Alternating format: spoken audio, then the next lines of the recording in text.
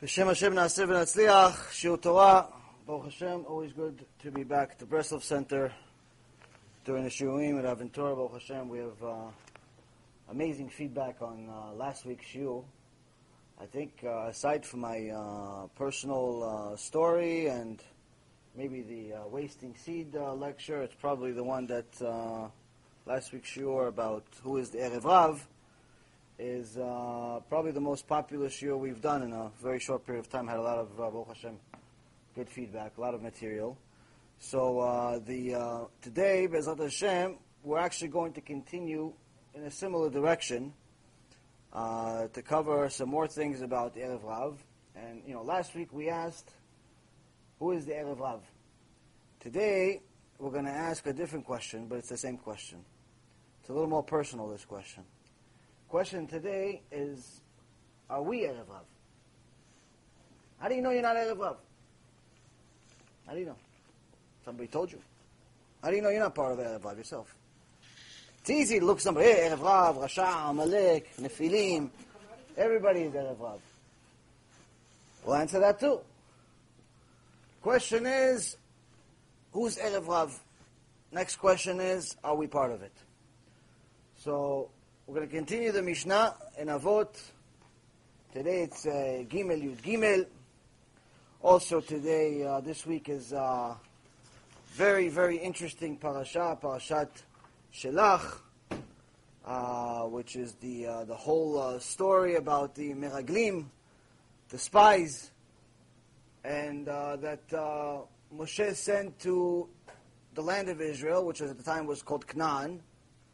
And because people didn't trust Hashem's word, and they wanted to check the land out, and obviously came back with some bad news, and said Lashon Hara about the land. So we also have that parasha, which we'll go into, try to see Be'ezrat Hashem how we can connect it to.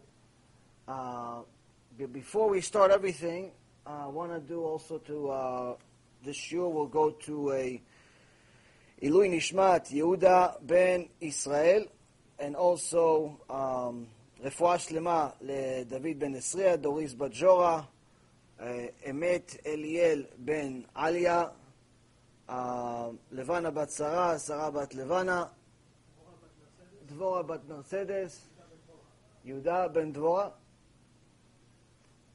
and all of Am Yisrael Be'ezrat Hashem will have Refuah Shlema, Refuah HaNefesh, Refuah HaGuf.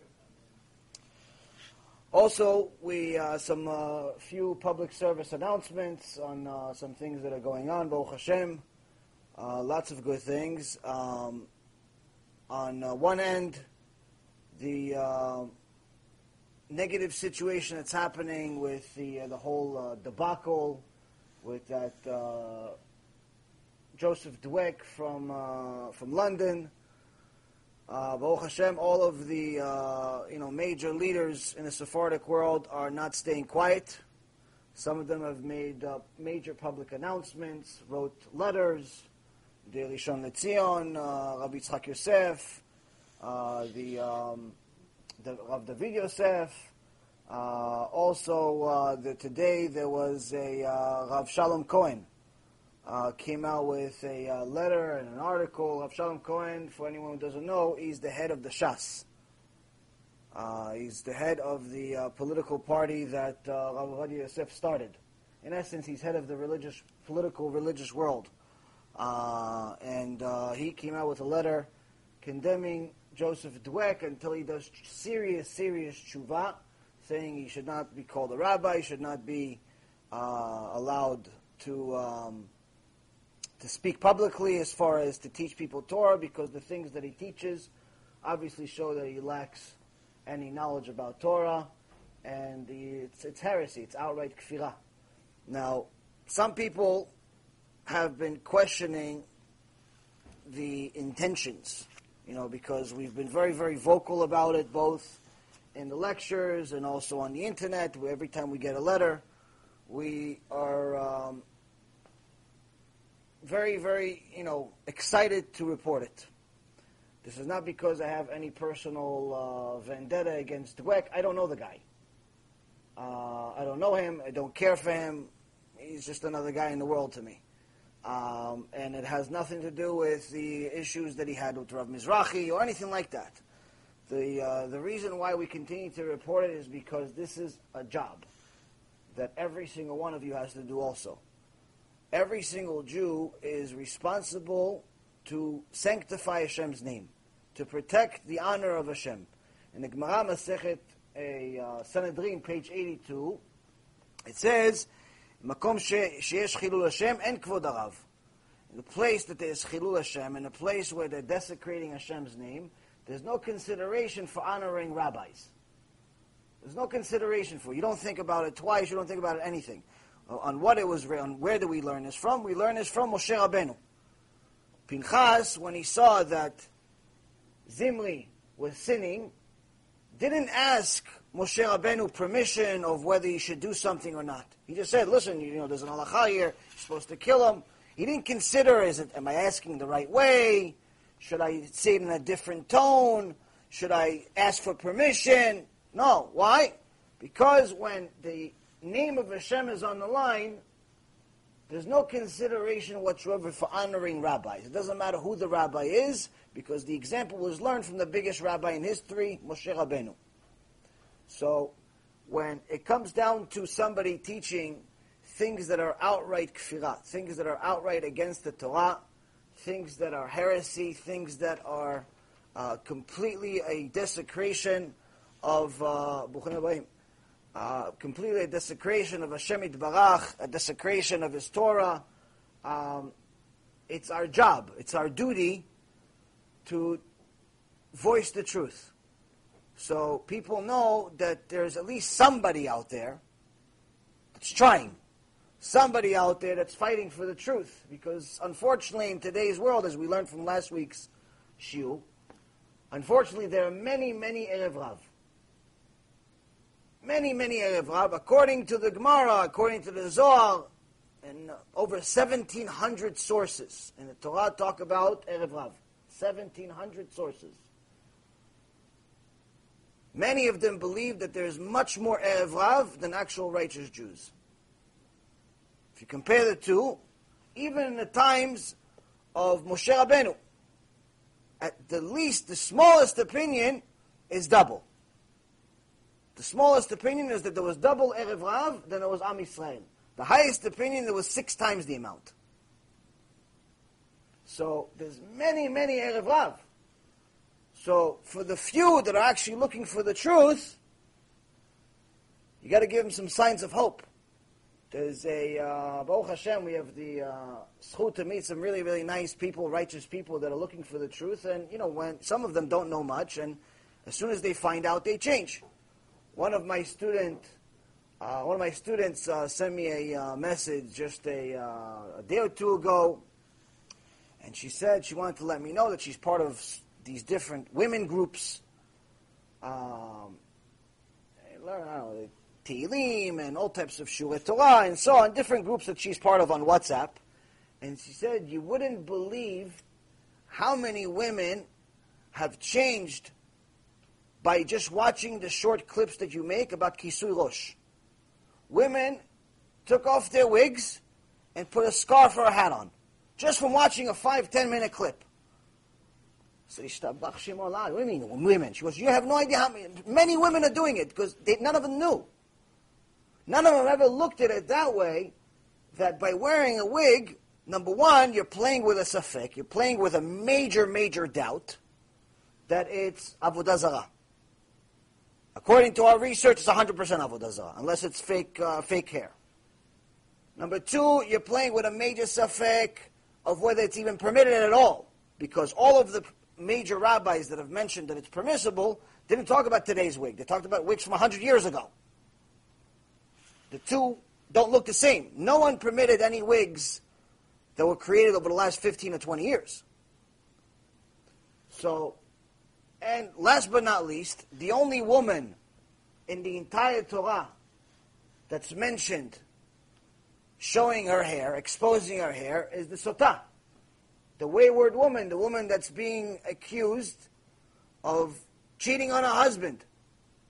So why would you want to look like her?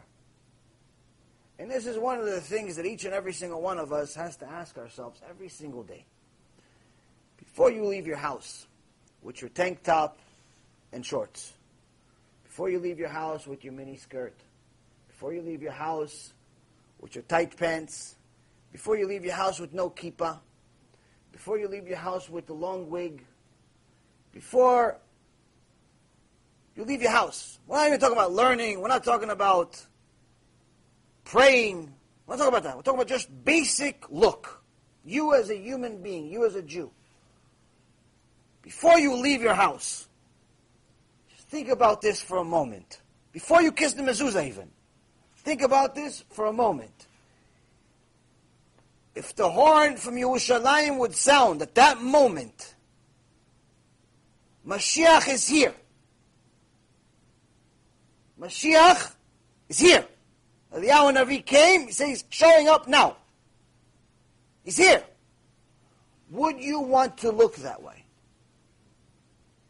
Would you want to meet the Mashiach looking the way you do, with the 3 feet long wig, with the extra tight dress so it could show your figure, with your tank top and your short pants? Would you want to look like that?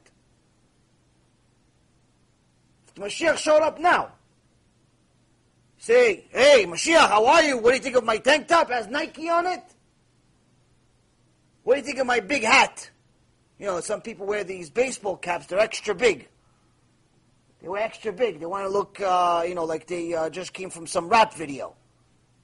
They have an extra big hat, baseball hat, and it's brand new, and they want to make sure that you know it's brand new, so they leave the sticker on it. They leave the sticker on the hat, so you make sure you know it's new. And they don't even bend the hat. They make sure that it's flat, so you know it's new, chadash, fresh. And they make sure it's extra big, so you know that there's a hat on their head. Don't miss that there's a hat on their head, so it's extra big. It's bigger than their head. And they switch it, and they tilt it a little bit to the left or to the right to make sure you know, hey, maybe this guy just came out of a rap video. Maybe he's 50 Cent. Maybe he's DMX. Coming back, doing a comeback. It's a little lighter. But hey, you never know. And they wear this hat, and they make stupid videos on the internet. So you ask yourself a question when you're wearing that silly hat with the extra size and the sticker on it. Mashiach was here right now. You going to wear that hat? And say, hey Mashiach, Melech Mashiach, what do you think of my hat? Now I'm not saying everybody needs to wear black and white. I'm not saying anybody needs to wear any color. What I am saying is, do you look respectable enough to be called a Jew? To be considered the son or daughter of the King of Kings? Can people tell? Or do you look like 7.5 billion people? Would you want to look like that when the Mashiach is here? Because he's around the corner. In case you didn't recognize, he's around the corner. So that's one thing we have to ask ourselves. So now, some of these righteous women did not know that the Sotah is the only one that showed her hair in the Torah. And they said, well, you know what, listen. I'm trying, the whole concept of the wig is not because I like the wig. It's because I like Hashem. And someone told me that I should wear a wig. But obviously, why would I want to look like a Sotah? Why would I want to look like a single woman? I'm married.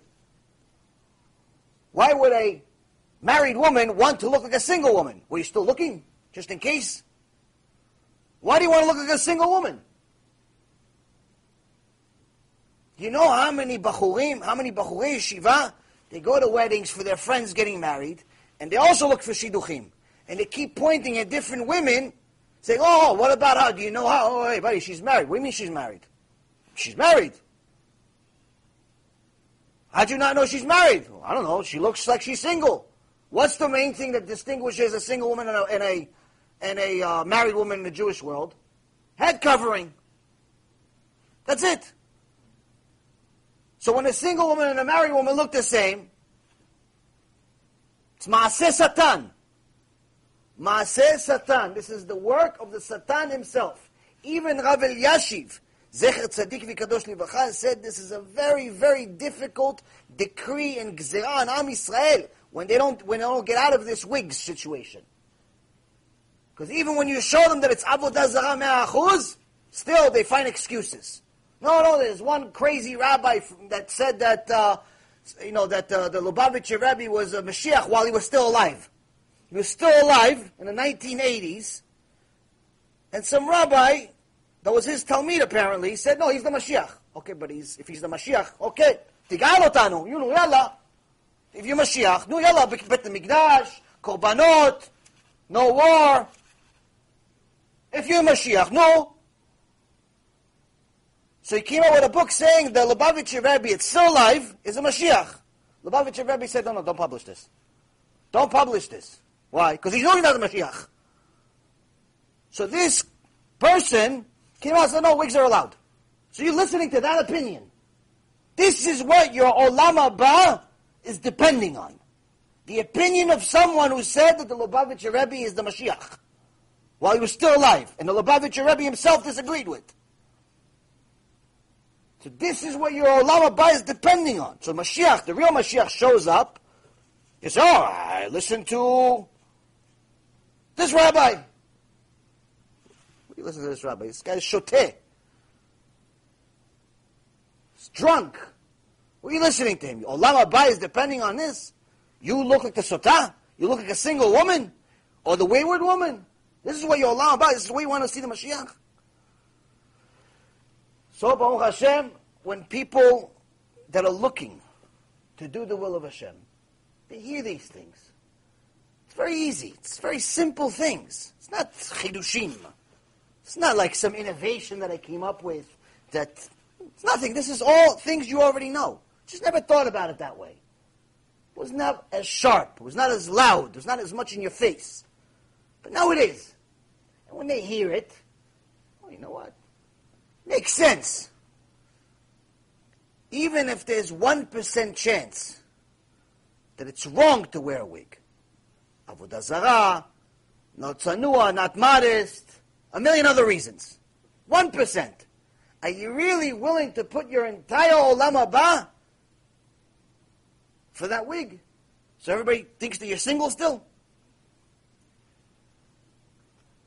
So that's the problem we have today.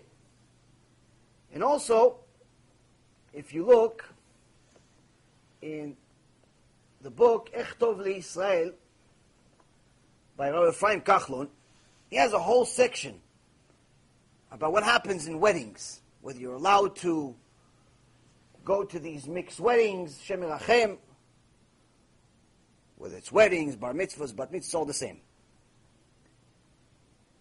When you know there's going to be mixed dancing, mixed seating, and all of that stuff.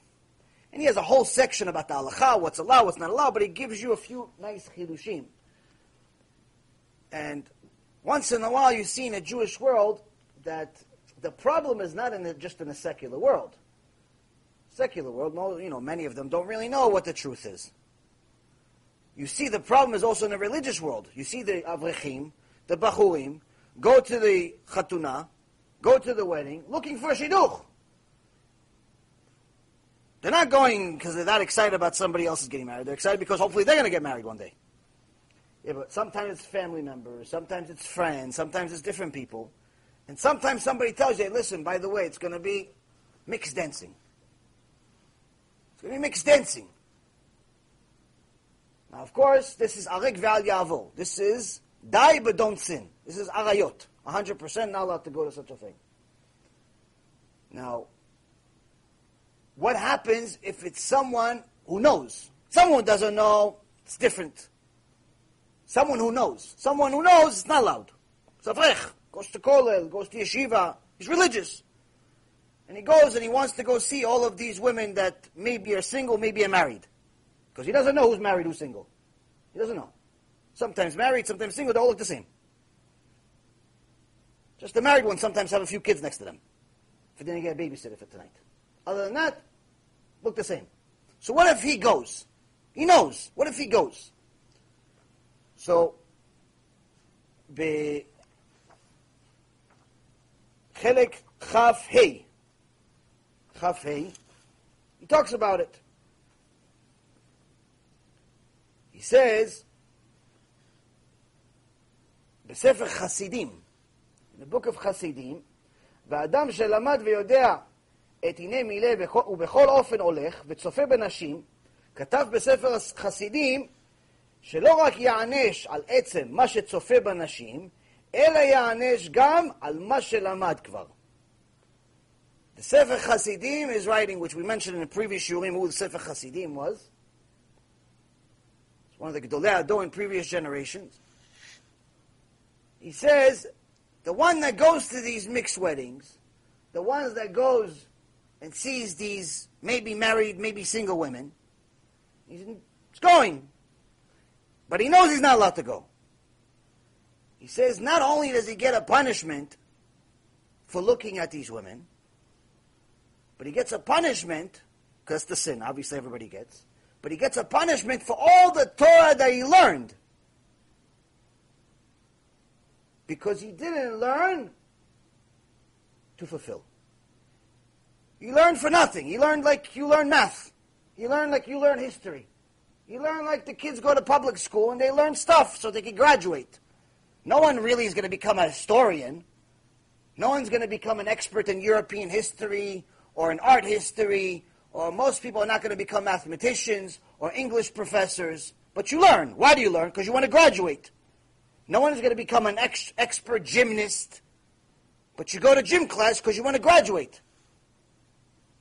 No one's going to become a biologist for the most part. Only few. Only few will become statisticians. Only few will become each one of these things. But we all go and we take those classes in school, in high school, in college, and so on. Why? So we can graduate. He says, this guy that learned Torah and learned that you're not allowed to go to these places, he knows it and he still didn't fulfill it. He gets punished for learning. So when you think about it, it's like, now I can get punished even for learning Torah? Shem Menachem, what happens if I don't learn Torah?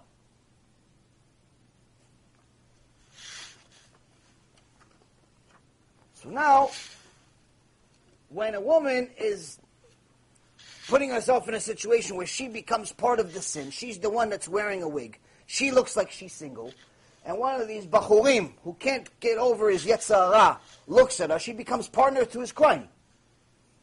This is a serious problem.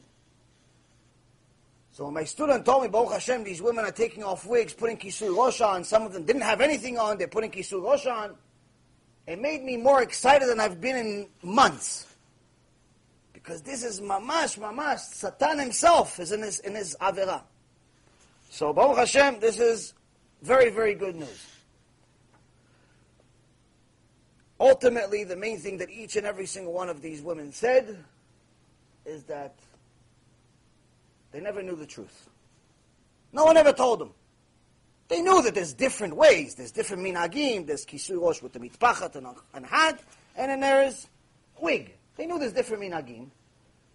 But the details, most people don't really delve into things. If I start giving you a shiur, and I start mentioning different verses from the Torah, different pages in the Gemara, different masechtot, different sfarim, for the most part, 99 out of 100 people are not going to actually look up the source. They're not going to look up the source. Oh, okay, it's Masechet Tanit, great. Oh, it's Masechet Shabbat, great. Oh, great, it's nice. Looks like he knows what he's talking about. But most people are not going to actually look it up themselves. Few are going to actually look it up. Oh, let me see what else it says. It's with any speaker. When Obama makes his speech and he starts mentioning all types of financial achievements or different rules or different things, then he gets paid $600,000 a speech somehow. People are mamash metumtamim. People mamash are deteriorating. We're no longer going to have to question whether we came from monkeys anymore. We're going to become monkeys. So they pay this guy $600,000 to give a speech. No one actually looks up what he says other than the newscasters. No one looks it up. Same thing with anyone, any speaker. People don't actually look it up. So when you say, listen, there's minag, Ashkenaz, peah. it's a wig. Sephardic, it's kisui rosh with a scarf or a hat. That's the general known minhag that we know from our forefathers, even though today there's a little bit of both and both.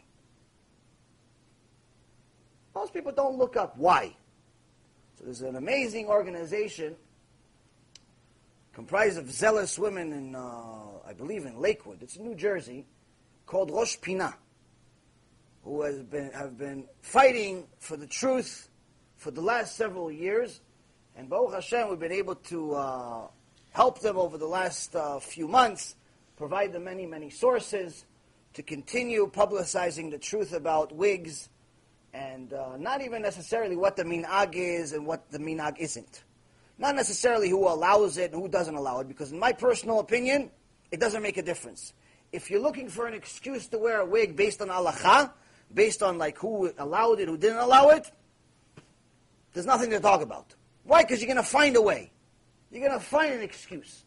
The main thing I've personally been focusing on is the fact that to prove that it's 100% Avodah Zarah. And Avodah Zarah, no one can allow. Not even the guy that said that the Lubavitcher Rebbe is Mashiach while he was still alive. No one can say it's allowed. Avodah Zarah is Avodah Zarah. So that's one main thing that's very easy to prove. If you just do some market research, and Baruch Hashem we did. So, when people find out about this fact, people find out about this disaster, and they love Hashem, sometimes they change right away, sometimes they take time. But either way, they know something has to happen. So the question we're all going to leave ourselves with, and move on to the next point, is if Mashiach showed up right now, do I want to wear the really wavy long wig, or do I want to wear the mitpachat? Do I want to wear my tank top and shorts like I come to synagogue like it's the beach? Or do I want to look like a professional, respectable human being? You don't need to look like you're from Wall Street or some banker, but just like a respectable human being. So, do I want to wear that extra large baseball cap and look like it came out of a rap video? Or do I want a simple kippah? It costs a few bucks. Cover most of my head. Do I want to wear the kippah the size of a quarter? Or do I want to wear a respectable kippah where people know, hey, he's a Jew. He's not hiding it. He's not embarrassed. You know, many people are embarrassed of being a Jew, so they wear an extra small kippah. Hopefully people miss it. Hopefully they don't know I'm a Jew. Because if they see my kippah, chas v'shalom, they think I'm religious. It's like they're embarrassed of being the son of the King of Kings. You ever see anybody, any prince in history, embarrassed to wear the crown? You ever see any prince in history say, no, the crown, I'm embarrassed of that. I'm embarrassed to tell people I'm the prince. Something wrong with you? It's either you're the prince or not. You want to be one of the servants? Go! Enjoy being a servant, but don't say you're the prince. Why are you so embarrassed? It has nothing to do with whether it's rabbinical mitzvah or a biblical mitzvah. It's the point of, do you want to show the world that you're proud to be a Jew? Mashiach's here. You excited? Or are you going to tell people, wait, let me see, hold on a second. Hey, Mashiach, I'm here. Mashiach, I'm here. Don't tell anybody that you saw me, though. I'm here, though. You're hiding? Hiding you're a Jew. You have to ask yourself these questions. So now, what happens when we have all these questions? All of these doubts create problems for us, create problems with our neshama. So that's what we have to learn. Now,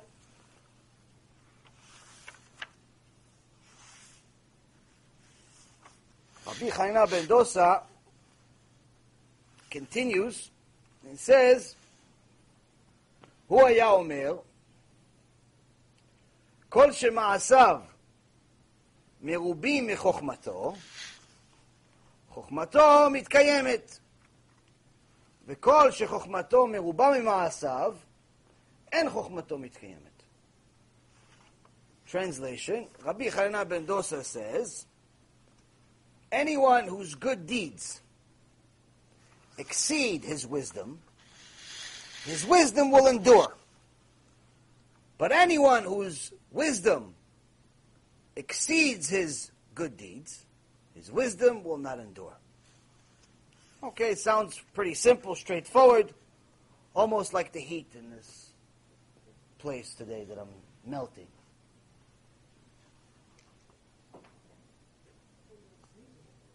But again, the heat of the Torah you guys are learning with me is making me hot. So, looks pretty straightforward. Rabbi Chanina last week taught us about the significance of Yirat Shamayim, saying that if Yirat Shamayim is not the foundation of our learning, of our Torah, it's not Torah. It's a math book with some history lessons in it. So this week he's telling us something a little different. He's elaborating on the same point, and actually in many Mishnayot, these two Mishnayot are part of the same one. There's a few ways that the Pirkei Avot was written. We talked about in the past.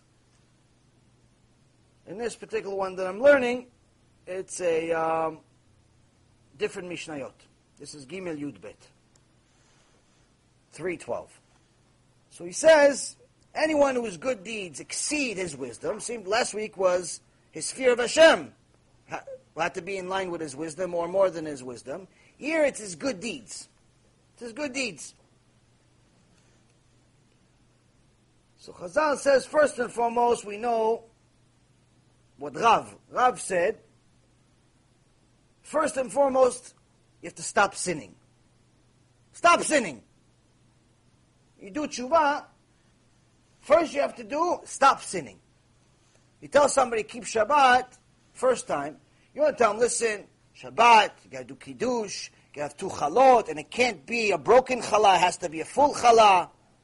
And you have to make sure that the wine is a certain type of wine. You can't just have wine that's, you have to have kavod for the Shabbat, and this, and all the halachot Shabbat, and muktzeh, and this.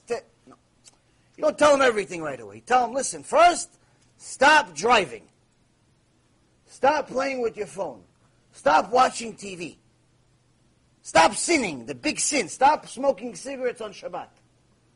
First and foremost, stop sinning. That's the beginning of tshuva. After you've stopped sinning, then we have something to build on. But if we don't stop sinning, we have nothing to build on. So Rav says that before you start with the positive mitzvot, first you have to start with the negative. Stop sinning. Stop going against Hashem. And that's why Rabbi Chanina ben Dosa taught us about Yirat Shamayim last week. He says that's the foundation. First the foundation. Now this week he's talking about maasim. What are you actually doing with your time? Okay, you stop sinning. Okay, fine. For a year already you've been sleeping the entire Shabbat. Chazaku ba'uch. You stop sinning. Still kept Shabbat. No problem. In Shamayim it says you kept Shabbat. Wasn't exactly the ideal Shabbat, but at least you didn't drive on Shabbat. No problem. Now it's time to learn about Onik Shabbat. Learn about how to really fulfill the entire mitzvah of Shabbat. Enjoy Shabbat. Learn on Shabbat. Now it's time for Maasim. Now it's time for doing things. And he says, if the actions, the good deeds, are more valuable than your learning, you actually have more actions than learning, the learning you have is real Torah. It's real Torah. But if all you do is learn, but you don't fulfill, it's not real Torah. You're part of Erev Rav.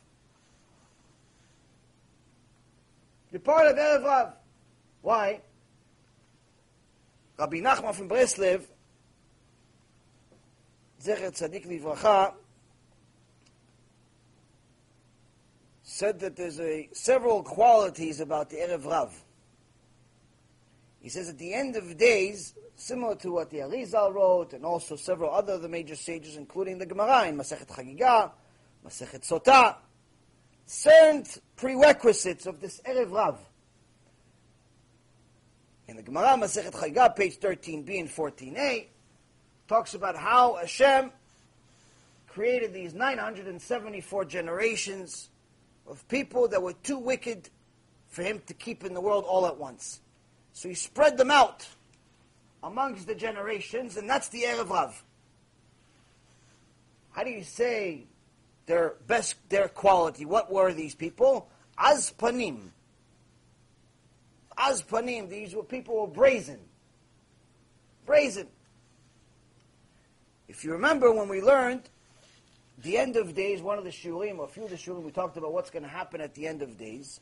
In the Gemara Masechet Sotah, page 49, it talks about what's going to be a lot. Certain things going to be signs at the end of days. Pnei Adol kipnei Kelev, the face of the generations is the face of dogs. There's going to be inflation, there's going to be modesty, very limited amount of MUSSAR and truth. Those that actually tell the truth will be hated, and so on and so forth. But in one of the things it says there's going to be a lot of chutzpah, brazen-faced people. There's going to be a lot of it. Meaning, the Erev Rav that's been around for all of these generations since the beginning of time, it's like they're all going to culminate and get to their peak. And try to take control of everything, including the Jewish world. They're not just Esav. They're not just Goyim. We're not just talking about Amalek. We're not just talking about the obvious Christian missionaries and Ishmael, the Rashaim that tried to kill us, ISIS, and so on. We're talking about Erev Rav that's within us. Akol kol Yaakov, vayedai midei Esav. Their voice is like Yaakov, sounds like Jews, sounds like righteous people, but their actions are like Esav. So Rabbi Nachman from Breslev says, this brazenness, this attitude, this az panim, is what's one way that you know that somebody is az panim? He doesn't allow any type of musar even next to him. Forget about listening to it himself. Forget about you giving him musar, listen, maybe you should do tshuva, you should be more modest, you should be more generous, you should do this. No, forget about that. It's not even a chance. We're talking about he's empty. He is what Rabbi Israel Misalant wrote about almost 200 years ago. He's the infection in the Jewish world. He somehow got into the Jewish world, stuck around for 974 generations of these people, have stuck around somehow for the last almost 6,000 years. But they have a hat and a beard. Sometimes they have a kisui rosh mitpachat, sometimes it's a wig. But they're not willing to listen to Musar. They're anti-Musar. But they look like tzaddikim, he says. He says, you look at them from the exterior, tzaddik. Tzadeket, rabbanit. There's one Reshait in Israel, calls herself a rabbanit. She teaches people to do tshuva. But what tshuva? Tshuva of Esav. What tshuva she teaches? She has dancing parties and studios, and all the men see her dancing with her kisui roshan, with the mitpachat. With the mitpachat, she's blowing the horn on stage and having all the men watch her dance. It's reshait merushait.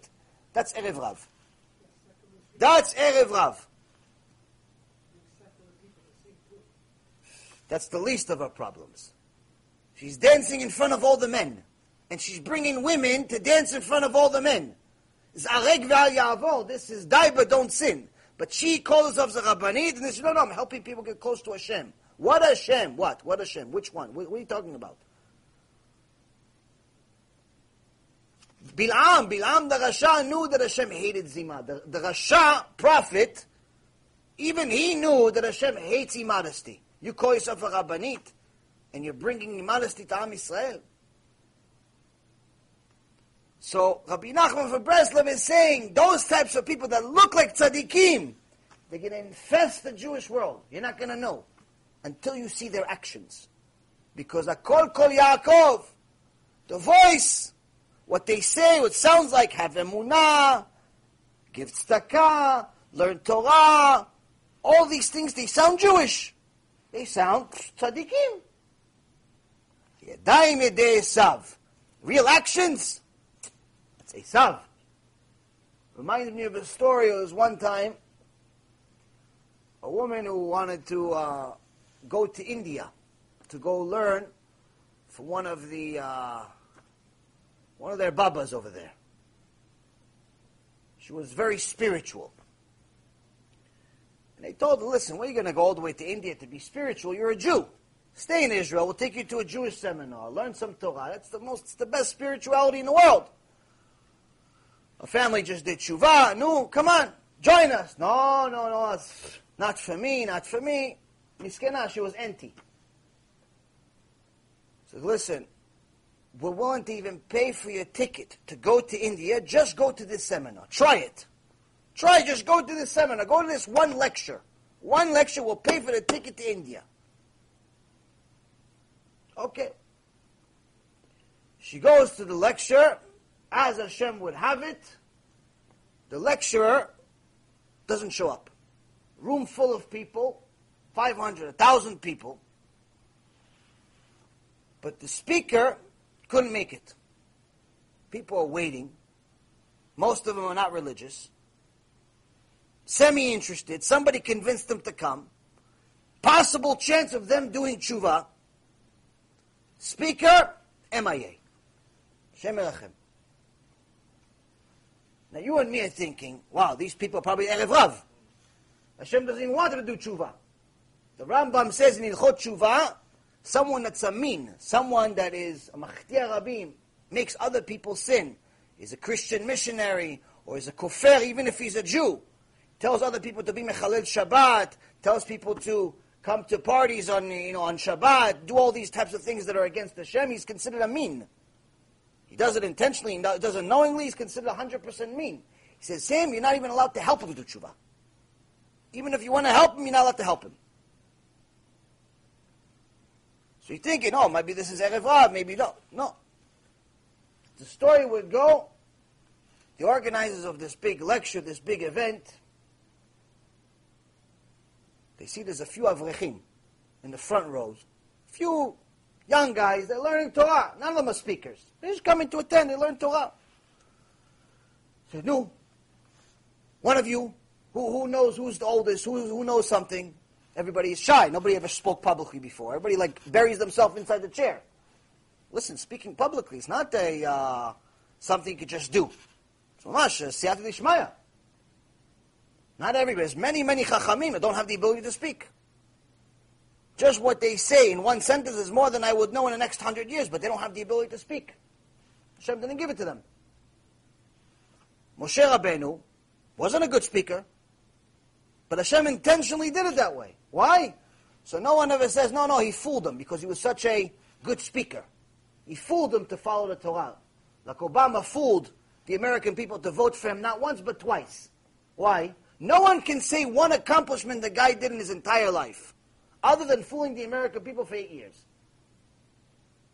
What can they say? He's a good speaker. That's it.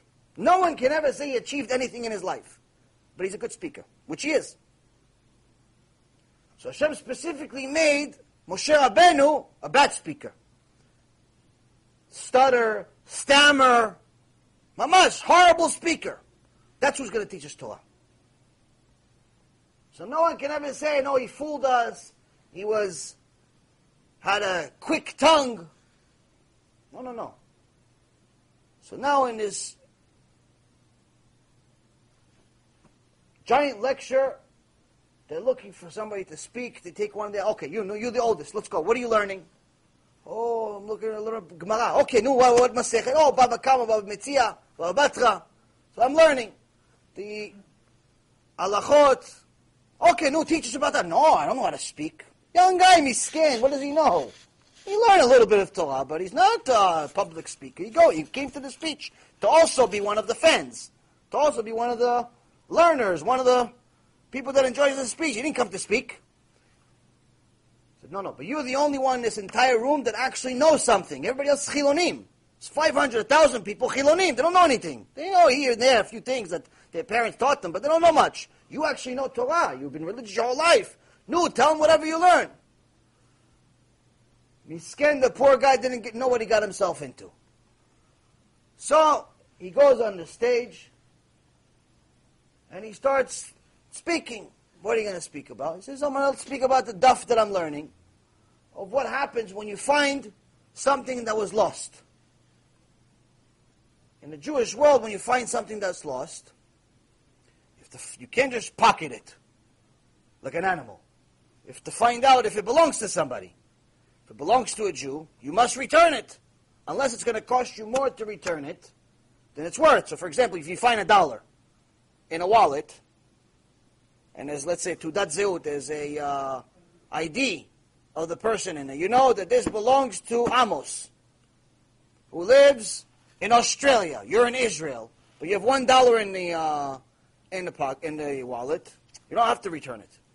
Why? Because it's going to cost you more to go travel to Australia. It's going to cost you $2,000 just for the plane ticket. To go return $1, you're not obligated to do that.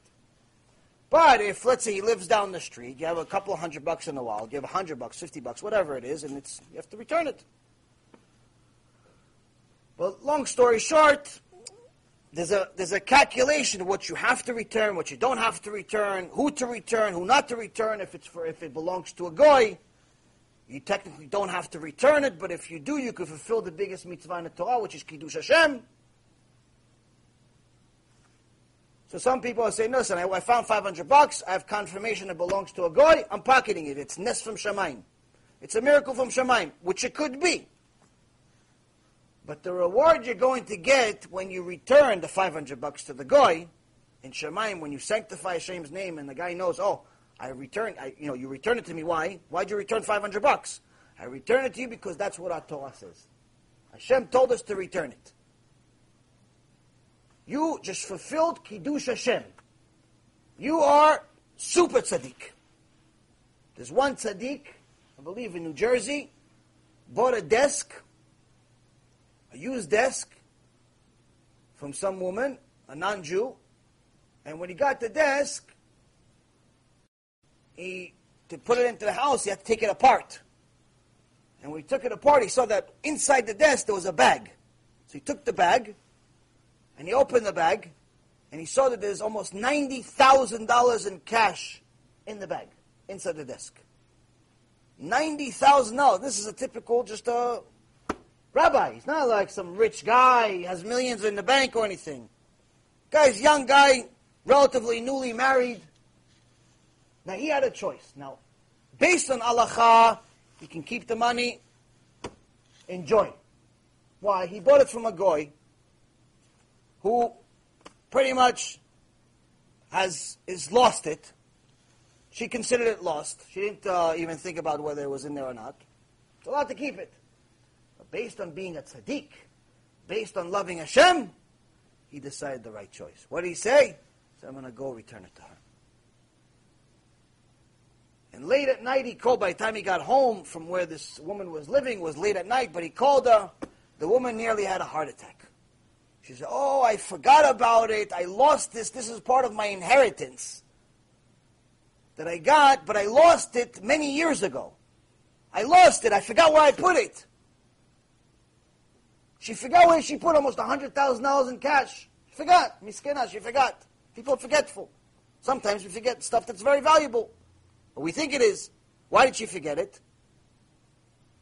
So this Jew would have the test of what's more important to him. A few bucks or Kiddush Hashem. So this Jew went to this woman's house and he gave her the money. She gave him some type of compensation. She decided on her own. I don't know how much it was, but it doesn't make a difference. The compensation he got from Shamayim is endless. The woman was so enthused about it, she decided to publicize it. She called the news for him. She called the news. He went on talk shows. People were just amazed. How do you, I mean, is this guy a multimillionaire maybe? This guy maybe has a foundation with $100 zillion. He has nothing to do with, but he just bought a desk for a couple $100. How much money could he possibly have? Became a very big Kiddush Hashem. So you have an opportunity to do Kiddush Hashem. If you find something, to return it to the Goy. Now back to our story. This woman is watching this young Avrech who doesn't know that much. He's not a public speaker. Teach. He says, this is Judaism. I'm going to India. I came all the way over here. There's 1,000 people. What is he teaching us about if somebody lost a wallet? That's what Judaism is. That's what Hashem cares about. Cares about if what you're going to do with the wallet. I'm going to learn from the guru in India. So she went to India. And over the next several months, she became BFFs with this guru. Oved Avodah Zarah, Shem Erachem, and she starts to learn from this guru with the rest of his students. And they all follow him every single step that he does. He moves this way, they move that way, he moves that way, they explain it. Oh, what was this? What was he thinking when he did that? Oh, it's the spirits, it's the this. They see him drinking urine, they want to drink urine, Hashem Erachem. All types of stupidity and foolishness that there's no end. There's no end to stupidity. Even Einstein, who wasn't a religious guy, he said there's only one thing that there's no limit of. What is it? Stupidity. There's an infinite amount of stupidity. Infinite. So, she's watching, she's becoming a guru. She's becoming one of his top students. And one day, this guru is in the street, and he sees a guy right in front of him with all the students. You know, it's like he's got an entourage. Everybody's walking with the guru, and they see the guy in front of him dropped a wallet on the floor. The guru picks it up right away, opens it up, sees there's a bunch of bills in there, and pockets the money, throws out the wallet. Takes the money, puts it in his pocket, throws out the wallet. Now the girl sees this, she goes, hey, you're a guru. Don't you think maybe you should return it to him? It's good karma. He goes, no, it's good karma for me to have those extra money in my pocket. That's what good karma is. It's good karma for me to be rich. The Avodah Zarah, the idol, send me the money. Yeah, but you know it belongs to him. What sends you the money? If you just found money by itself in some box that was floating in the air, okay, he sends you the money. But you saw the guy that lost the money is 2 meters away from you. Misken, maybe it's his entire month's salary, entire year's salary. Maybe it's a loan. Maybe he's trying to, he needs the money to save his son's life. You never know what this money is. He's going to pocket it. Hey, don't ask any questions. That's when this young Jewish woman realized Kol chokhmato lo shava klum. All of his wisdom is worthless. Why? Ma'asav lo tovim. His actions are no good. His actions are no good. Like in the Kuzari, had a dream. Angel came to him, said, Hashem appreciates your intentions. You're trying to get close to him. You're trying to find the truth of who God is.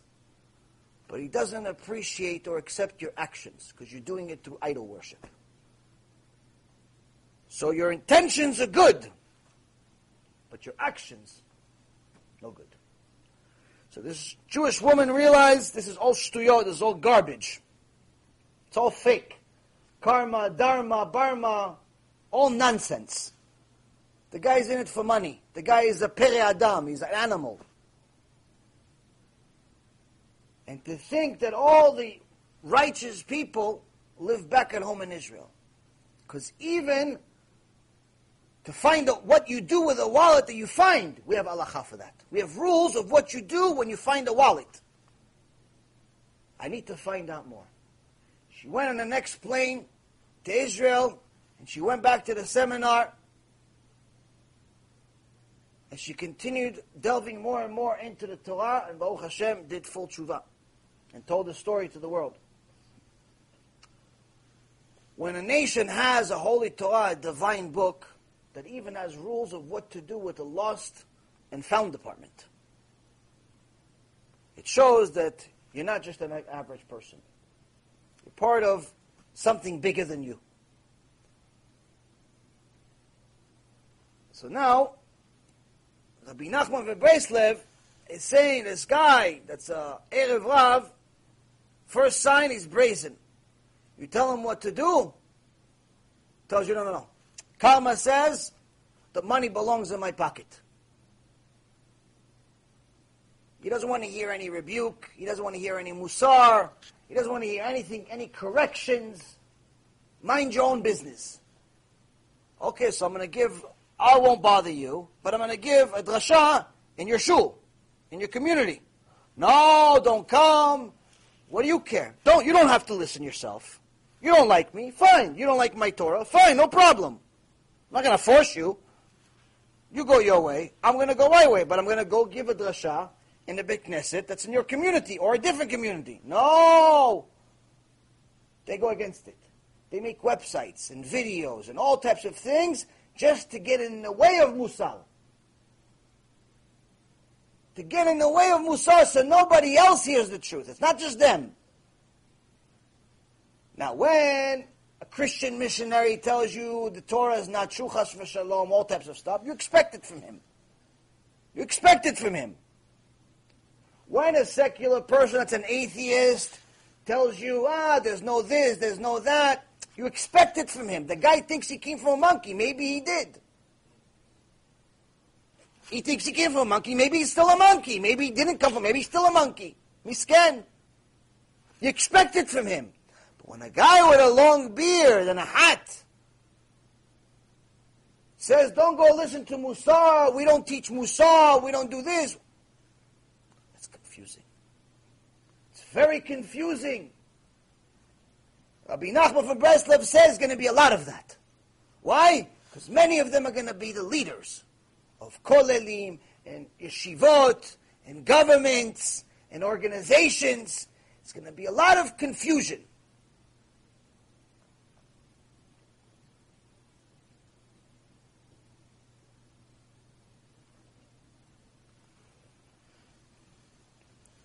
The Baal Shem Tov says that in the end of days, we're going to learn what Shlomo HaMelech really meant, the secret part of a song that we sing every Friday night to our dear wives or mothers. Eshet Chayil. Eshet Chayil mi'imtza, a woman of worth who can find far beyond pearls of value. Supposed to honor your wife, or if you're not married, see your father, B'ezrat Hashem, honoring your mom. It's a beautiful thing for children to see their parents express their love in a kosher way. Not in a gone nefesh way, they kiss in public and start touching each other. Nice way, even if it's a peck. It's nice if people, they kiss each other as a peck, and little kids seeing their parents kiss, it's fine if it's in the house. But if they are very physical in the middle of the street, or even in front of the kids, it's gone nefesh, it's disgusting. So it's a kosher way of being affectionate and loving, and it's actually healthy for young kids to see their parents loving each other, and not thinking that this is Megatron and this is Darth Vader. He says no, she says whatever he said. Oh, it's nice. One of the nice kosher ways to show that the father, the husband, appreciates the wife is when he sings this song of Eshet Chayil with full kavanah. He looks at her when he sings it. And I learned a very nice min'ag from Rav Ephraim's father, Rav Chaim Kachlon. Sheikhye, big chacham, Baruch Hashem, giant tzaddik. He's one of these people that you can definitely know he's fulfilling the first part of this verse. Ma'asav me'ubi mechokhmato. Doesn't stop fulfilling mitzvot, Baruch Hashem. I learned something from him that mamash changed my kiddush in my house forever. Even though it embarrasses my wife sometimes, she likes it. You know, in the song, if you read, it's very good, it's very important for every man to understand what he says in Eshet Chai. A lot of men know the song by heart because you say it every Friday. But most don't know what it means. Like, I'm not even talking about the hidden meaning. I'm talking about the basic meaning. Basic meaning, what Eshet Chai means. One of the things that, for example, you could learn from the song is this whole concept of women not being allowed to wear colors. It's only in this generation. Like the whole concept of women having to wear black all the time, it's complete nonsense. It has no source whatsoever in the Torah. Yes, you have to be modest. No question about it. But if you look at the song of Eshet Chayil, which Shlomo HaMelech, Chacham Mikol Adam, Kodesh Kodeshim wrote it, with Ruach HaKodesh, he said the Eshet Chayil, the woman of worth, wore purple. Some say red. That's why Rav Mazuz, which is one of the Gedolei Ador, says, really, in reality, if you know how to wear it, you're allowed to wear red. As long as it's not, you're not a bust, you're not a stop sign. But in essence, you're allowed to wear colors. There's no problem with wearing colors for women. As long as you're modest. There's a modest way to be colorful. It doesn't have to look like you're going to a funeral all the time. So whoever made up this minhag that we have to always wear black all the time has no source whatsoever in the Torah. Of course, you have to be modest, again. But as far as if you look at the psukim, he says the woman of worth, the ideal woman, in the song it says she wore purple. Ideal woman, she's wearing colors. Ideal. No. So stop forcing a woman to look like they're going to a funeral all the time. By the way, that's actually used to be a minhag where we weren't allowed to wear black. As a matter of fact. You weren't allowed to wear black. So anyway, in this song, when you understand the song, you start learning some amazing things. Towards the end of the song, it says, Sheker achen ve'evel hayofi, isha yirat Hashem, iti talal. It's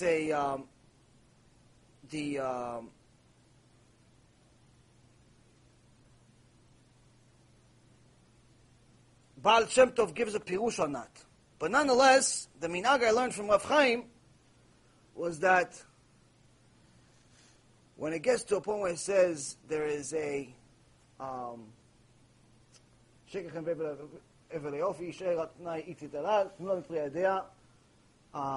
it says there's a part where it says Ve'at alit al kulana, and you are above all of them. You, meaning that there is false is charm and vain is beauty. A woman who fears Hashem, she should be valued. So, in essence, in that section, it talks about you. You meaning the woman you're in front of. You are the one that should be praised. So the minhag I learned from him is that when he does it, despite all of his kids and grandkids and everyone, when he sings this song every Friday night, he says, and you, he points at his wife, and you are above them all. You. So no one thinks, no, it's my daughter, it's my cousin, it's my mother, it's my... No. You, my wife. You are above them all. So I did it. And it's very enjoyable and it's a little bit embarrassing, but it's always enjoyable because it's the truth. So I highly suggest it. First, I suggest for you to understand the words. Second, I suggest for you to honor your wife. Happy wife, happy life. So, what were you saying? Uh-huh. Good. Key is to know what you're saying and mean it. That's the key. So now, in a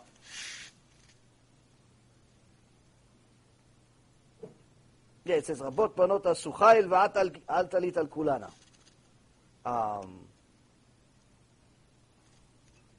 Many women have amassed achievement, but you've surpassed them all. When you've surpassed them all, meaning you're above them all. You point at your wife. That's what I do. You don't have to do it, but I don't know. I look for Shlom Bayit. So this is what I do. I learned from Rav Chaim. So anyway, back to Inyanenu. The Baal Shem Tov, Alav Shalom, says the following. It says at the end in Proverbs 31, verse 30, in this song Eshet Chayil, Shlomo HaMelech says, charm is false and beauty is vain. Sheker achen ve'evel hayofi isha yirat Adonai titalal. Charm is false and beauty is vain. A woman who fears Hashem, she should be praised. So the Baal Shem Tov says, in the end of days, you're going to know it's the end of days. What's going to be the sign, aside from all the things that we've talked about many, many times? He says that you're going to know it's the end of times because people are going to be fooled to think that charm is truth and beauty is what they should be looking for.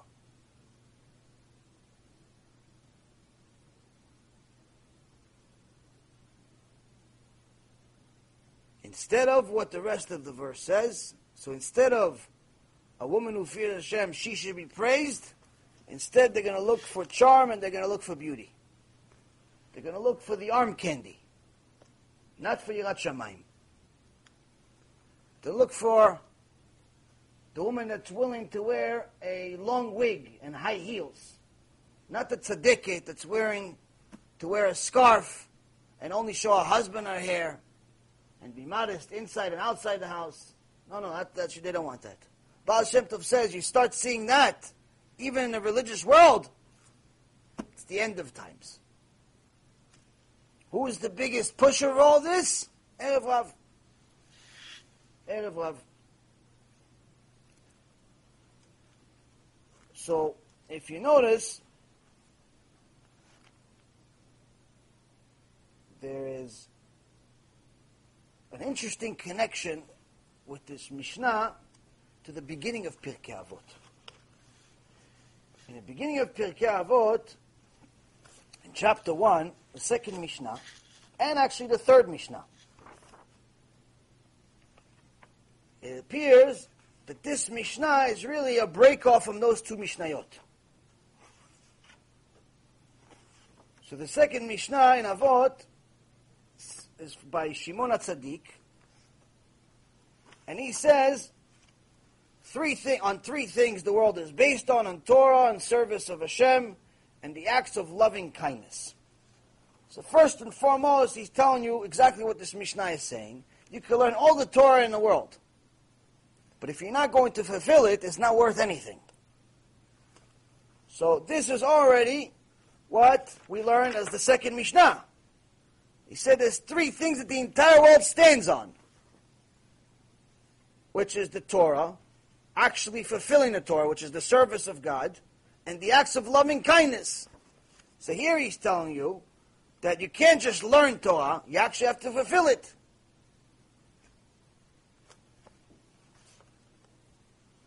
But then the next Mishnah, by Antigonos, Isocho,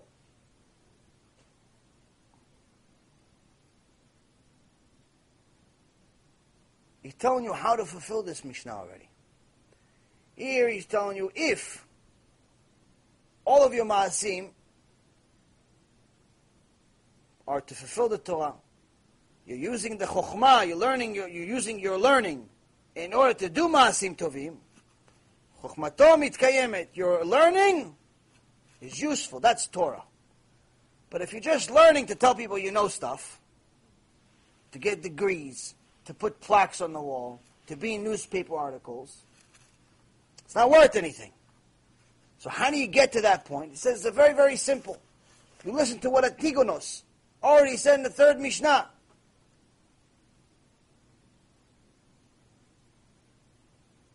לא על מנת לקבל פרס. Don't serve Hashem for the purpose of reward. Don't serve Hashem just because you're going to get a reward. Serve Hashem because that's what you're supposed to do. Now, of course, you're going to get a reward anyway. But if you only do it for the reward, it's not going to last.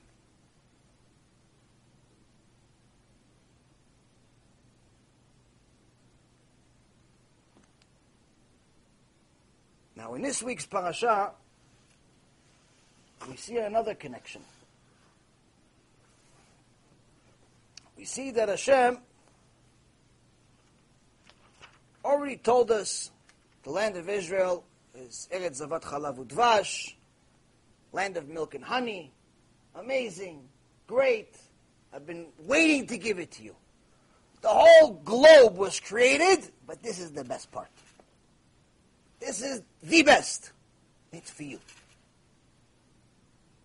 It's for you. What do they say? Can we check it before we go? Can we go inside? Can we take a peek? What, you don't believe me?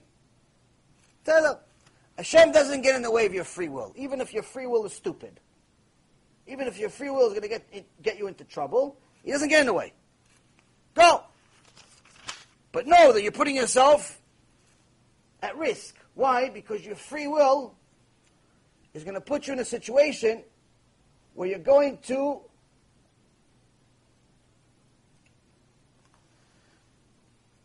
use your own logic. And when you use your own logic, you can get in trouble. Because your own logic is not divine logic. So nonetheless, He sent the leaders of Am Yisrael. The leaders. So no one says, oh no, these guys were bought off, or these guys were not smart, these guys were not righteous. All of them were tzaddikim. All 12 were tzaddikim.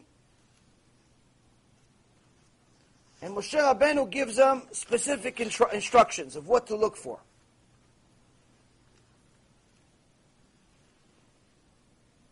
When you go into the land, check, v'ayesh ba'etz. Imayin v'itchazaktem u'lakachtem mipri haaretz. Check if there's tree there. If there's a tree in the land. And if there is, strengthen yourself. And take fruit from the land. Now the pshat is check if there's trees. And if there's trees, benefit from it. And bring back some fruits for us to see what kind of fruits there is. That's the pshat, which they actually did. It says they brought the grapes. 8 people had to carry one thing of grapes. That's the pshat. The chidush here is that Moshe Rabbeinu is not really talking about the etz. If he was talking about the etz, he'd be talking about etzim. He'd be thinking in plural. Are there trees there? What, you're going to go to the entire land and look for one tree? If there's one tree, it's a problem. Come back home before you starve to death. If there's one tree in the entire land, come back home.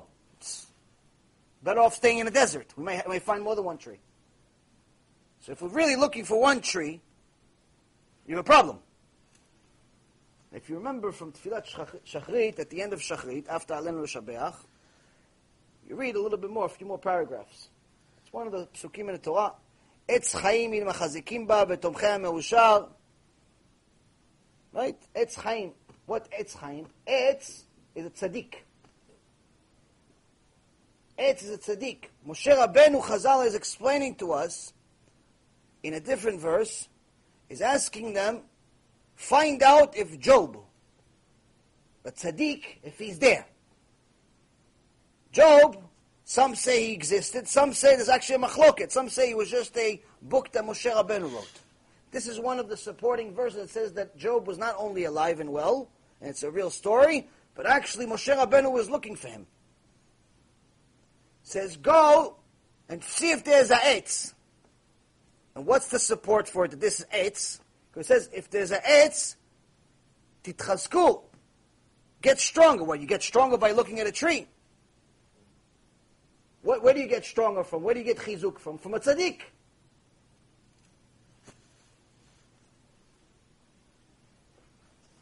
So now he's telling them, go, look for the tzaddik, see if this land has any schuyot. The people that live there are only living there because there has to be a tzaddik.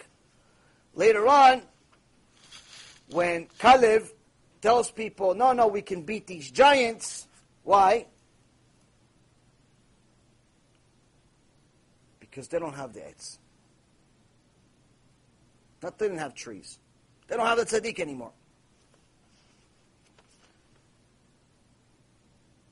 So now, we see that he's sending the Gdolei Ador. He's sending the leaders. And these leaders come back, 10 out of 12 of them come back with some bad news. The land is full of Erev Rav. It's full of, remember last week we talked about who Erev Rav is. Erev Rav has 5 different types of Erev Rav. One of them is Amalek. Another one is Giborim. Another one is Anakim. Another one is Rephaim. Another one is Nephilim. When they come back, they tell us that at the very least, literally, they write there's 3 out of the 5 in there. Nephilim are there, Amalekim are there, and the Anakim are there. 3 out of 5 Erev Rav are there. Also, we have Erev Rav with us also. So we're surrounded by Erev Rav. No wonder we had bad news. No wonder we had bad news.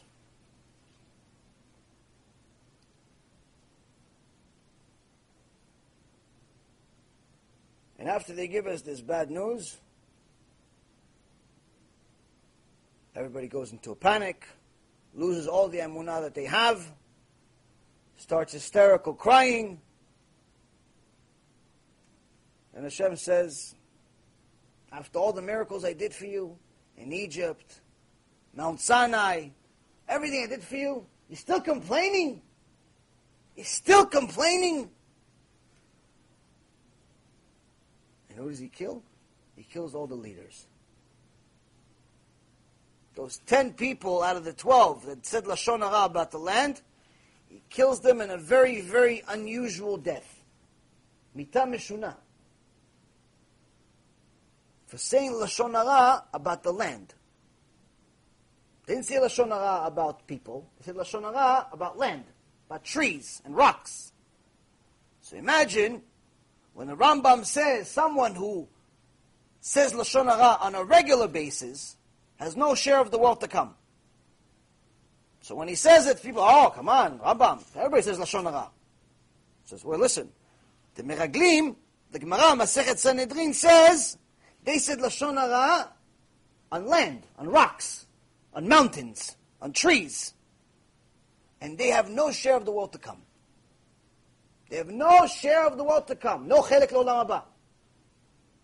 What about when you say Lashon Hara about a person? What about when you say Lashon Hara about Talmid Chacham?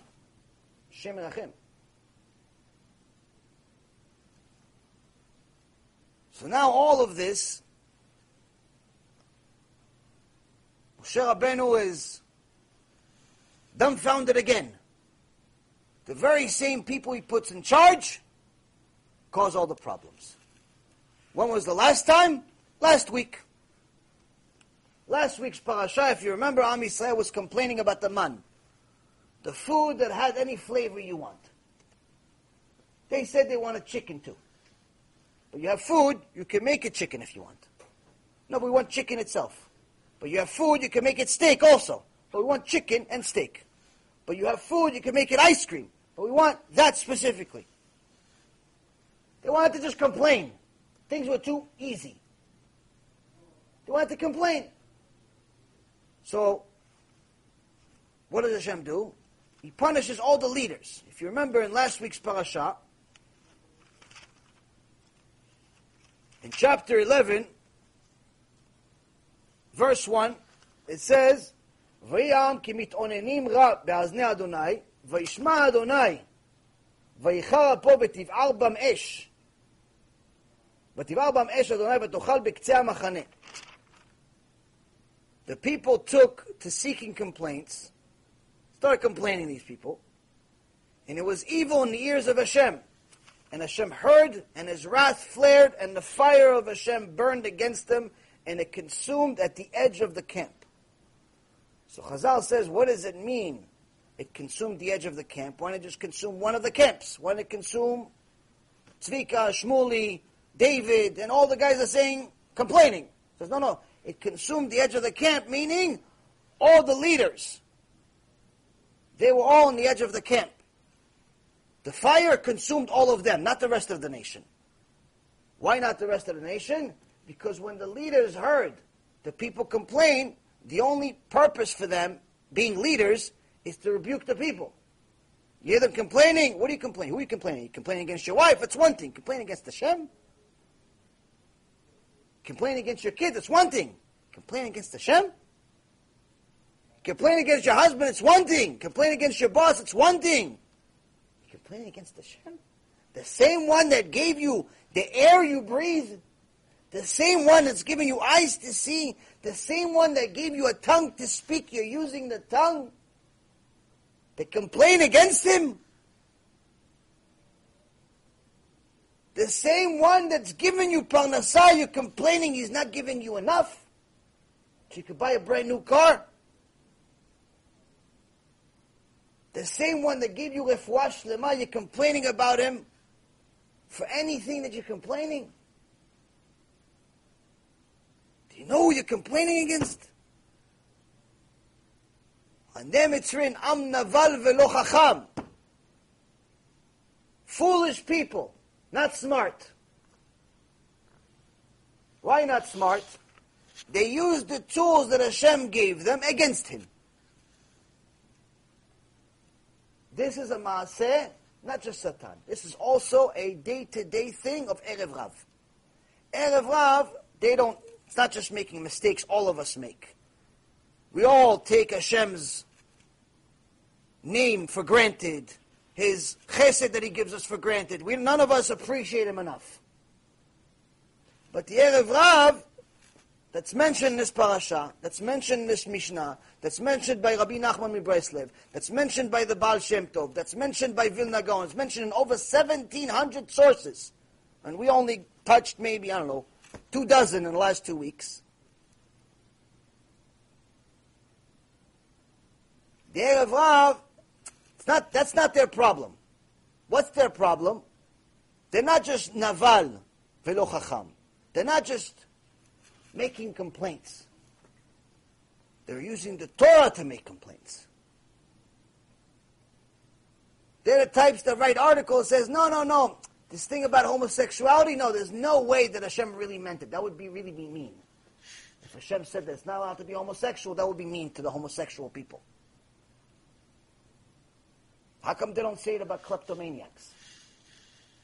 It's really mean that you don't let people light your house on fire.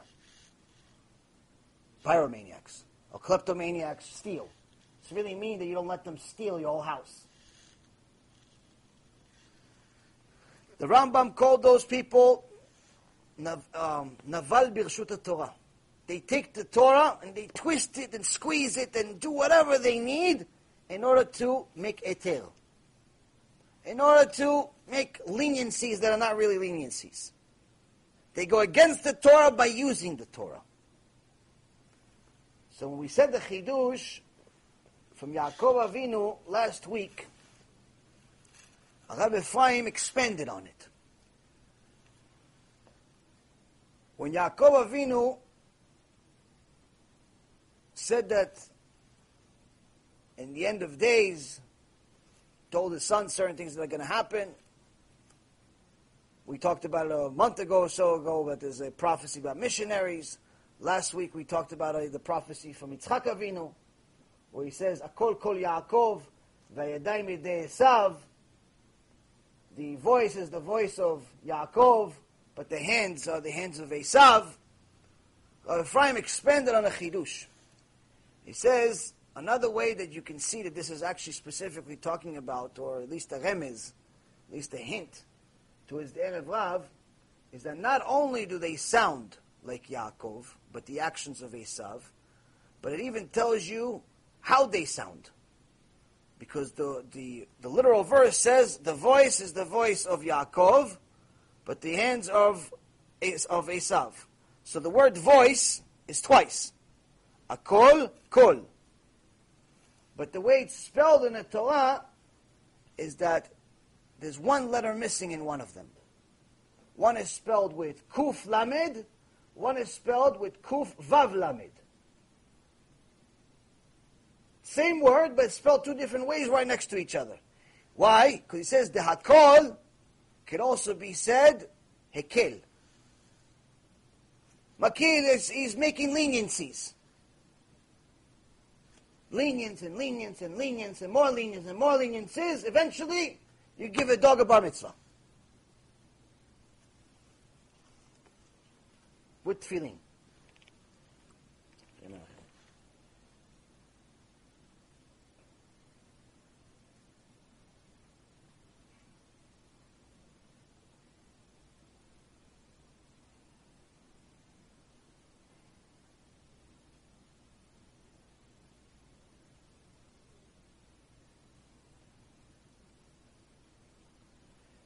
So Rabbeinu Yonah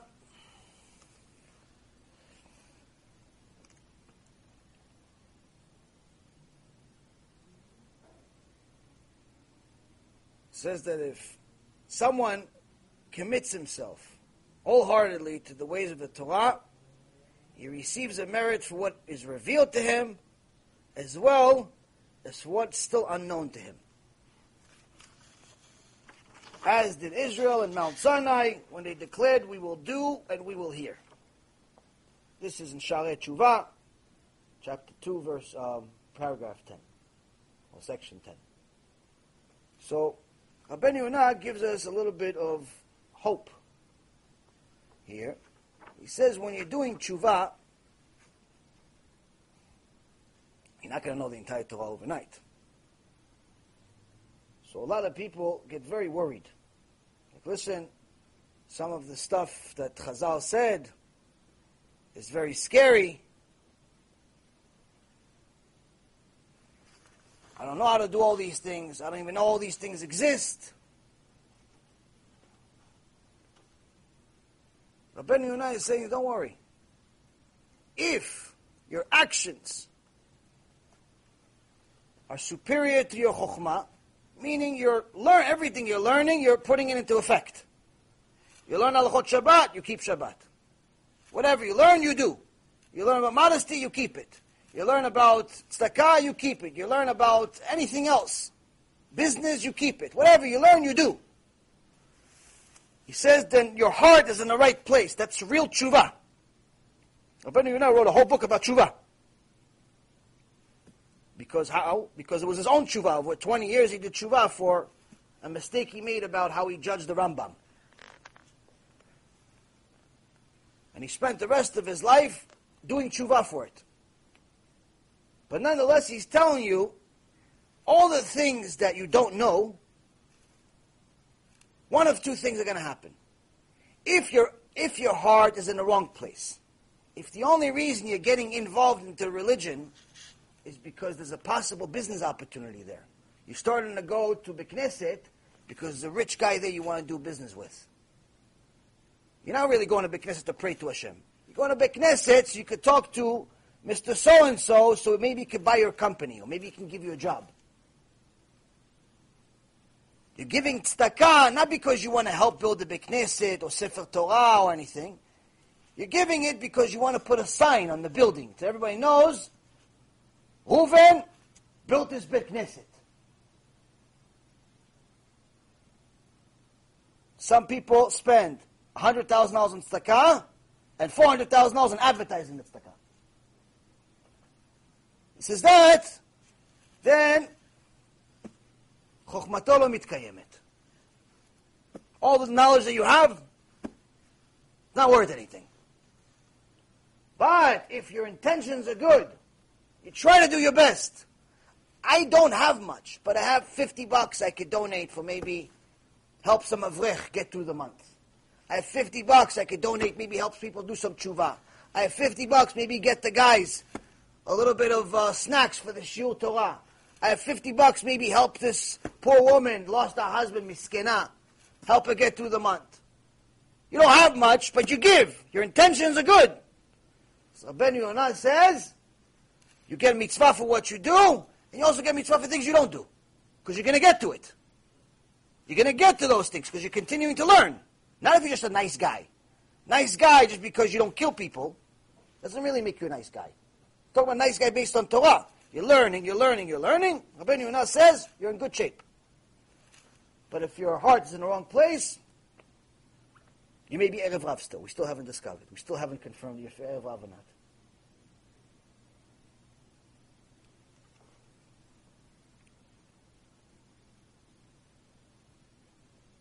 So now,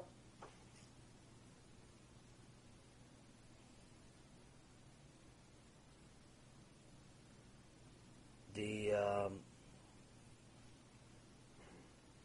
Chazal continues and says, "V'kol shechochmato meruba mima'asav en chochmato mitkayemet." Anyone whose wisdom exceeds his good deeds, the wisdom will not endure. Says someone that doesn't allow whatever he studies to shape his Torah, to shape his life, and change his conduct, is better off that he didn't study at all. If someone takes Torah, he learns it every day, he comes, Rabbi Raphael, I want to learn halachot with you. I want to learn MUSSAR with you. I want to learn whatever. And he learns with him. And with the Metsirut Nefesh, the rabbi teaches him. But he sees the guy, still a thief, still immodest, still mechalel Shabbat. Nothing changed. We learn MUSSAR or every Tuesday night. The guy still acts like an animal in the middle of the street. He's still yelling at people, still this. So it's better off he didn't learn. It's better off he didn't learn. Why? We learn from the Sdei Chemed, who Rabbi Fai mentions in his book, that we mentioned before.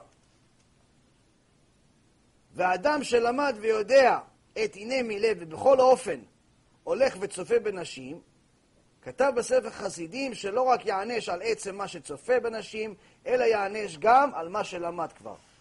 So it's a guy that already learned that he's not allowed to do certain things, and he still does them. He not only gets punished, we talked about this in the beginning issue, he not only gets punished for the sin, but he gets punished for everything that he learned. Why? Because he didn't learn for the purpose of doing. And the Gemara says in Shabbat that it's better that he didn't come to the world. In another place it says that it was better that the shilya is, how do you say shilya in English? The placenta choked him in his mother's uterus. If he learned not to fulfill, it's better that he didn't come to the world. Because now you're going to get punished double. And Hashem doesn't want to bring you to the world to punish you. So you're putting Hashem in a situation he doesn't want to be in. He wants to reward you. He wants to give you good. You're forcing his hand to punish you.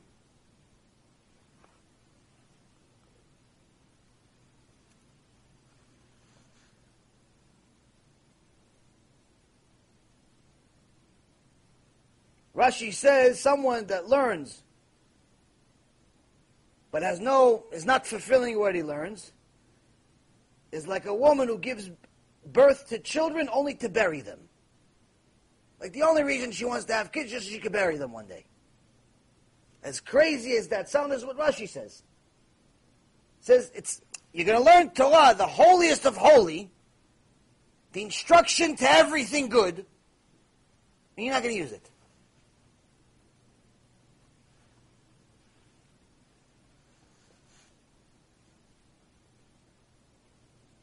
Tiferet Yisrael says someone who only fulfills the commandments that he thinks he understands. Not even sure he understands it, doesn't understand it, but this is the one, okay, and this one makes sense to me. Tzitzit, it doesn't make sense to me. I don't like tzitzit. 4 corners, this corner, it's not for me. We don't have the tchelet. People that don't wear tzitzit, they have 550 million excuses. We don't really have the tchelet, and in the Torah it says tchelet, and it also says 4 corners. I'm not wearing 4 corners.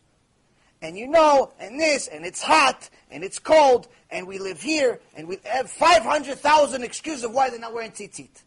which, by the way, anyone that's a Jew doesn't wear tzitzit is the biggest flyer in the world. Biggest fool in the world. Why? Every second you wear tzitzit, mitzvah. Now, if you don't wear tzitzit, what does it mean? It either means you're a fool, or it means you don't know what a mitzvah is. People in this world, they work an entire life to get one fortune. Entire life. To consume, to have a huge amount of fortune, to be a millionaire, to be a billionaire. But it's one fortune. You don't die with two fortunes. You have one fortune. You have 10 million or 5 million, you have 100 million, whatever it is. It's one fortune. Your whole life is this. But you die, it stays here, you go somewhere else. Sometimes somewhere else is hot, sometimes it's not so hot. Depends. But the point is, the fortune stays behind. So you work your whole life to give somebody else stuff. Everybody else benefits out of the fortune, not you. Settle.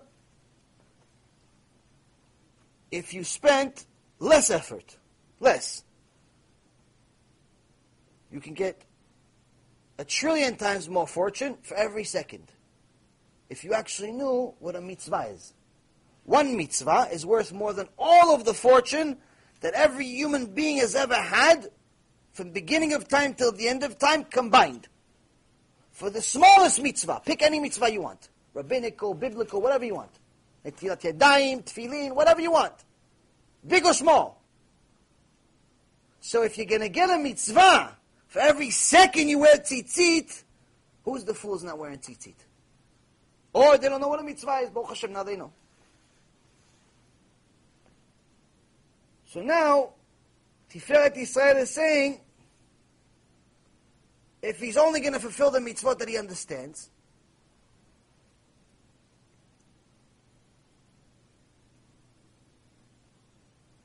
he's using the wisdom that he's gaining to limit God and to limit his commitment to God. He says, God, when I understand what you mean, I'm going to do it. So you're using the chokhmah you're learning to say, this is where we draw the line, me and Hashem. Hashem, I understood. Netilat yadayim, I understood. I don't want dirty hands anyway. Motzi, I understand. Say thank you when I eat. I got that. I even say thank you to the Mexican. Sends me a sandwich. I'll say thank you to Hashem that gave me the sandwich also. Give me the money for the sandwich. No problem. Makes sense. Modeh ani lefanecha, melech chai v'kayam. I understand you giving back my soul. No problem. I'll say thank you. I understand those mitzvot. Tefillin, not so much. Put this cow skin on my arm, on my head, has some scrolls in it. I don't really understand it, but a bunch of these Chabadniks are doing it, so you know what, let me just do it. I'll let this one pass. I'll let this one pass, but that's it, that's when we cross the line. Don't start telling me keep Shabbat. Don't start telling me I have to be, look like a human being with clothes on. Don't start telling me stuff like that, because that stuff, I don't understand. We live in Florida, it's very hot. It's almost a rule to be naked. You look unusual if you wear clothes here. So he says someone like that is using the chokhmah that he's learning, he's going to the Shiur Torah, for what? Not to get closer to God. Tiferet Yisrael is saying he's not using the Torah to get closer to Hashem. He's using the Torah to make a line between him and Hashem. No different than the Meraglim. Instead of the Meraglim, the spies, using the gift that Hashem gave us, land of milk and honey, and showing that we trust Him with full faith, what do they say? We trusted that you took us out of Egypt. We trusted that you protected us in the desert so far. We trusted that you gave us the Torah. All that's good. But giving us new homes, that's where we draw the line, Hashem. Let us check what neighborhood you're going to build them at. Let me check the neighborhood. Let me see if there's a pool hall, a movie theater.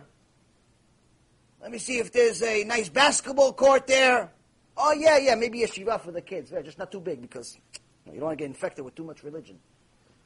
So they use the religion, what? They use the Torah, the Chokhmah that Hashem gave them, for what? To make a line. Not to connect to Hashem, to separate from Hashem.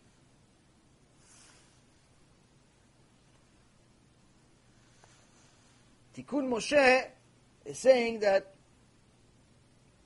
the point of your Torah learning is supposed to be implemented in a way that you're using this wisdom to create protective fences for yourself from your own Yetzirah. Because only you know your Yetzirah better than anybody else. So you know your limitations. You know that certain things attract you, certain things don't attract you. If someone, for example, used to be a drug addict, they know that they can't be around certain people that still do it, go to parties, talk about it. If somebody used to have a problem wasting seed, they know that they can't be around certain women unless they're with their wife and they can protect their eyes. And even then, should be careful. Somebody has a gambling problem, they know they shouldn't hang out with the old friends they used to play poker with. And so on and so forth. So this wisdom that you're learning from the Torah, you're supposed to use it to protect yourself. Not to separate yourself from Hashem. But the only type of wisdom that can actually do this is wisdom that you worked hard for. Meaning wisdom that you learned through learning Torah by effort. Not just by, it was easy for you. It's known that in the early stages of childhood, there are many, many kids that excel in school, in yeshivot. But later on, they fail miserably in the bigger yeshivot and don't even make it to kollel. And the kids that were less smart and less talented end up surpassing them many times. Now, logically, this doesn't make sense. If this guy was born with a very high IQ, he's gotten, the memory gift where he's got photographic memory. He looks at a page and he remembers the whole thing. Naturally, you would think this guy, he's going to be Gdol Adol. You were gifted photographic memory. You look at a page, like Avot, you would look at a page and remember every single word. On the way from yeshiva, he would walk as young guys. Him and Rav Tzion Abba Shaul would walk, instead of taking the bus, they would walk all the way home for an hour, and Rav Avadia would repeat one of the pages that he looked at before he left, and Rav Tzion Abba Shaul would elaborate on it. They'd learn together by Rav Avadia saying what he saw, what's written on the page, and Rav Tzion would actually delve into it, as if the book is right in front of them. So many people wish they had such a gift. Some people have this gift, and instead of using it to become Talmid Chacham, to be a Gaon, what do? They memorize phone books. They tell you the phone number of Mr. Smith in Oklahoma, and Mr. Stevenson in the town of Lawrence. You idiot. You have the gift that everyone is dying to get. What do you use it for? To learn a phone book. To remember what the newspaper said. There used to be a guy would go to one of the huts over there, look at the newspaper once in a few minutes, go back to the yeshiva, and the rest of the day give a lecture to everyone about what he read in the newspaper. Because he remembered every single word. Instead of memorizing the entire Gemara, instead of memorizing the entire Tanakh, the entire Shas, the entire Zohar, the books that have the secrets to life, what are you memorizing? Newspapers. You're memorizing who died today, who didn't die today, who's a terrorist, who's not a terrorist, who's running around half naked, who's expecting to have a baby. Mamash, the biggest foolishness known to man, this generation. Instead of using this gift for something good, they take it for granted. Why? Because they didn't work hard for it. Where the guy that didn't have the memory, In order for him to remember a daf Gemara, he had to sweat. He had to go over it 100 times. He's going to become Talmid Chacham. Why? Because already as a kid, he got used to working hard. This is why any parent that loves their kid should stop helping them so much. Parents that do homework for their kids are destroying them. If you're doing homework for your kid, you are destroying your child. You are doing something evil. Because you are showing your child an unrealistic world. Oh, but the work is so hard. Why? All the other kids? It's not hard for them too? What, the teachers are all demented? They don't know that your kid and all the other kids can't spell? No, they can because they're already 10 years old. They should be able to spell by now. You don't need to do their homework.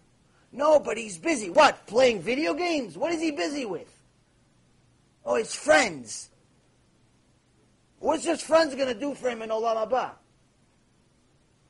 So all these parents that are doing their kids' homework, you are creating a monster. You're destroying your child. Your child is going to be a lazy person. He's not going to be successful in life. I'm not talking about make money, maybe he will, maybe he won't. But in reality, most likely he won't. Unless Abba gives it to him. He's going to get used to getting handouts. He's going to walk into a job right after school that you paid $1 zillion for, expecting to make just as much money as the CEO he saw on TV. I used to have these kids come to my job, asking for a job. And I tell them, okay, so starting salary is this and this. Like, what? I just graduated Harvard. I just graduated this one. I just graduated that one. I said, congratulations. All that graduation is worth this much to me.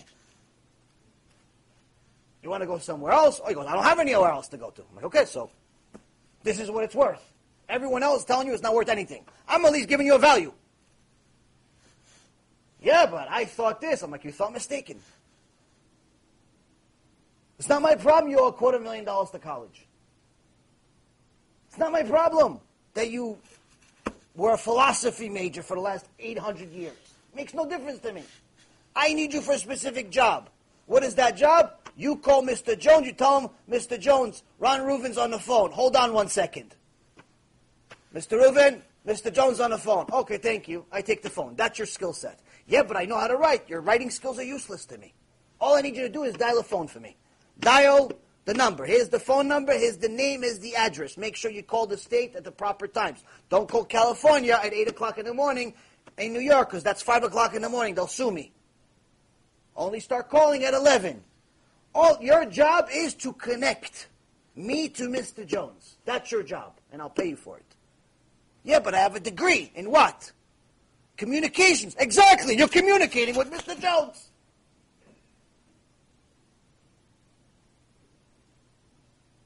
Yeah, but I used to be an A student. When? In 8th grade when your mom was doing your homework?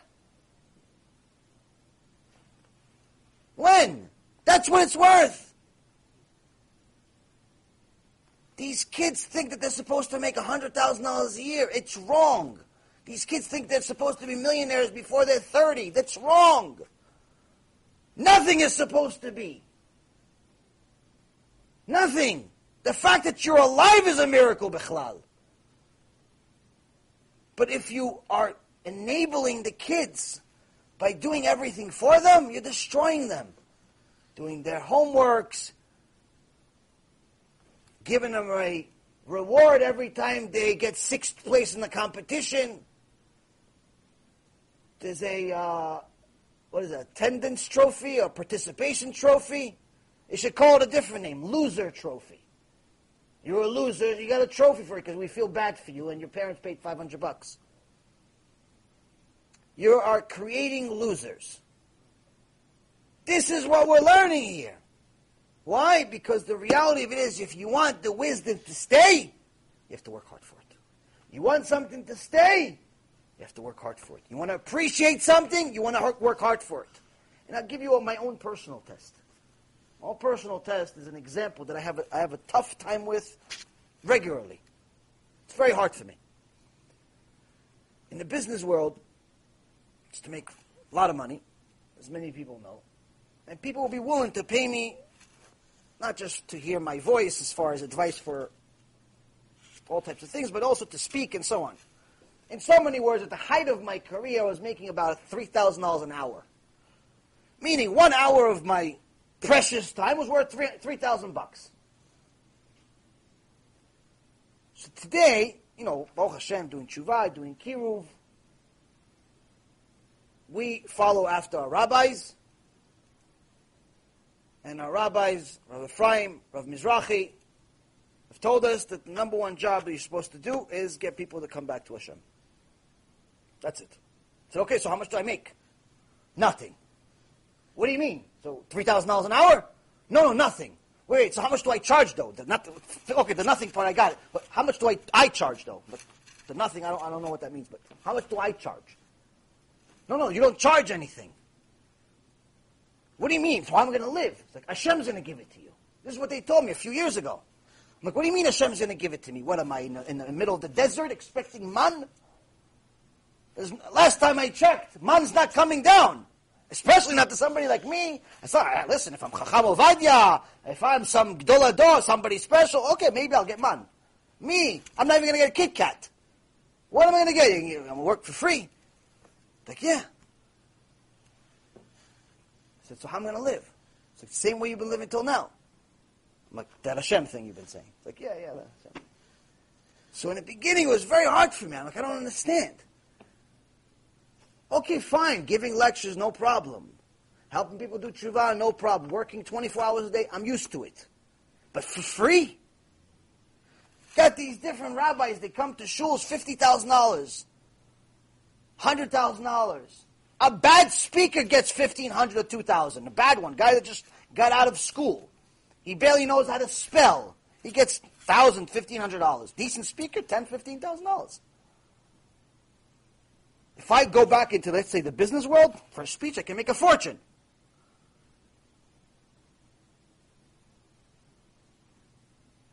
Obama gets $600,000 a speech right now. I'm not going to get $600,000, but I'm definitely not getting free. So this was very hard for me in the beginning. I'm like, I don't understand. But, Baruch Hashem, we listened to our rabbis. So we went. And however Hashem does it, He does it every single month, and Baruch Hashem, we don't like anything. The point is that till this day I struggle with it. Not because I need money, not because I lack anything. Baruch Hashem, everything we need, we have. Why? Because I still have this business mindset that if you don't pay for it, you don't appreciate it. Because that is a realistic mindset in this world. People do not appreciate things they don't pay for. They don't. When Rabbi so-and-so came to BRS, they paid him $50,000, no problem. People spoke about this lecture as if it was Moshe Rabbeinu who came there. When another Rabbi so-and-so came there for a Shabbaton, they paid him $12,000 or $15,000. People spoke about it like it was, it's the greatest thing since sliced bread. Now, don't get me wrong, these are Talmidim Chachamim, no disrespect whatsoever.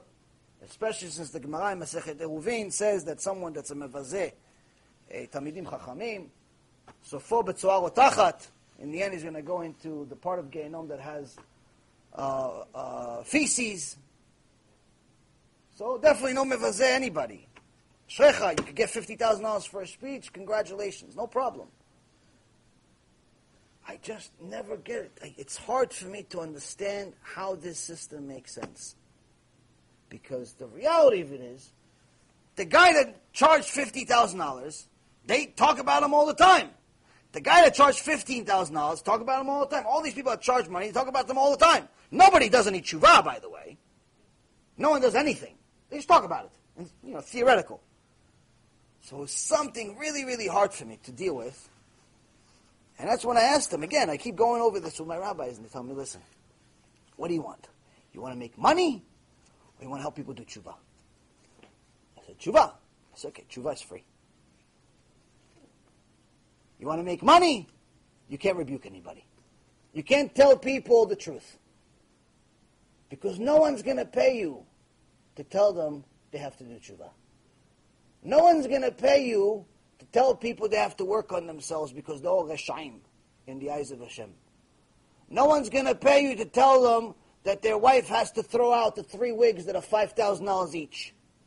No one's going to pay you to tell them they have to keep Shabbat because the guy with the most amount of money just drove with a Ferrari on Shabbat to your lecture. No one's going to pay you for that except him. So that's what we do. So, Hashem, there's different miracles on a regular basis. Different people donate. People sponsor CDs. We have at least get people to sponsor CDs, like, so there's more kiruv. But it's still hard to make that switch simply because I know the mindset. I know the mindset that when you pay for something, you value it. When you work for something, you value it. If you work for your Torah, it'll last. If you just are using your natural born skills of memory, of intellect, to memorize a few things, you won't fulfill that Torah. One of the amazing stories I read, I actually heard it originally about 2-3 years ago from Rav Ephraim, but I also read it in this great book called Legacy of Leaders by Rav Yuda Azulai, and it's about the Zdei Chemed. Zdei Chemed, alav Shalom, was one of the giants in previous generations, and he says that when he was just a young avrech, there's nothing special about him. He says, as a matter of fact, I had to work really, really hard just to understand and get by. I was definitely not one of the top students. Far, far away from it. I was trying to get by. One thing I tried really hard. But there was this one guy with a lot of natural-born skills. Memory, looks, came from a good family, wealthy family, and so on. For whatever reason, he hated me. Hated me. Just whatever he could, he hated me. I never knew why. I would just go, I didn't want anything to learn. But one day, this guy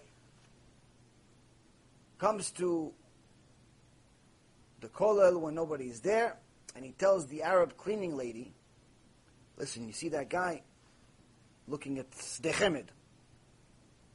Says, him, I want you to tell the Rosh Yeshiva tomorrow, or tonight even, that Shem Erachem touched you. Now when someone in the secular world, makes such a sin, Shem Erachem, a rape or a something like that, what do you expect? It happens. People always shocked for a moment, but they move on very quickly. Especially in today's world. 2 people broke out of prison today. Most people already forgot about it. Or they don't even know. There's a school shooting almost every other week, it seems like, at least. People are like, oh, yeah, another school got shot. What do you mean, another school got shot? What do you mean? When I was a kid, the Columbine shooting that they had, I was still young at the time. The whole world was shocked. Wow, kids shot up a school? What's wrong with these kids? Who are their parents? It was a big thing. They made a movie about it. It was shocking. Everybody got scared. We were going to public school. We didn't know any different. But still, we're like, start looking around at the other kids. Who's going to shoot? No one knew what to do. Now, there's like 10 of them a year. It seems like it's every month there's some other crazy kid shooting somewhere. Everybody got comfortably numb. We're numb to these things. Same thing goes with rape, Hashem Erachem, with child molestation, Hashem Erachem, even in the Jewish world. No one wants to talk about it. No one wants to talk about that there's some of these reshaim with a beard are raping little kids, but the kid's too scared. Why? Because maybe they're going to kick him out of yeshiva. That's the Erev, by the way. These things happen. We need to talk about them. We need to kick these reshaim out. Stop standing quiet. Worry about him, not him. But we got numb. But in those days, Rav Chaim Medini was something like this happened. A Jew, especially a Talmid Chacham, young scholar, touching an Arab woman, big Chilul Hashem, big problem. So he says, listen, the guy, the Rasha, tells her, listen, I'm going to pay you $10,000, obviously in those days money. Tomorrow you come to the Rosh Yeshiva, you make a big scene, he touched you. Arab woman, cleaning lady, she makes $50 a day. Of course, what's she going to say? No. Next day, a big scene happens. Shem Achem, say, this guy touched me. Everyone doesn't know what to do. It's a big chaos, big problem. The Rosh Yeshiva, he knows who his student is. There's no way he did it. There's no way he did it. But apparently everybody thinks he did it. So he says to Rav Medini, why don't you go out of town? Let things cool off.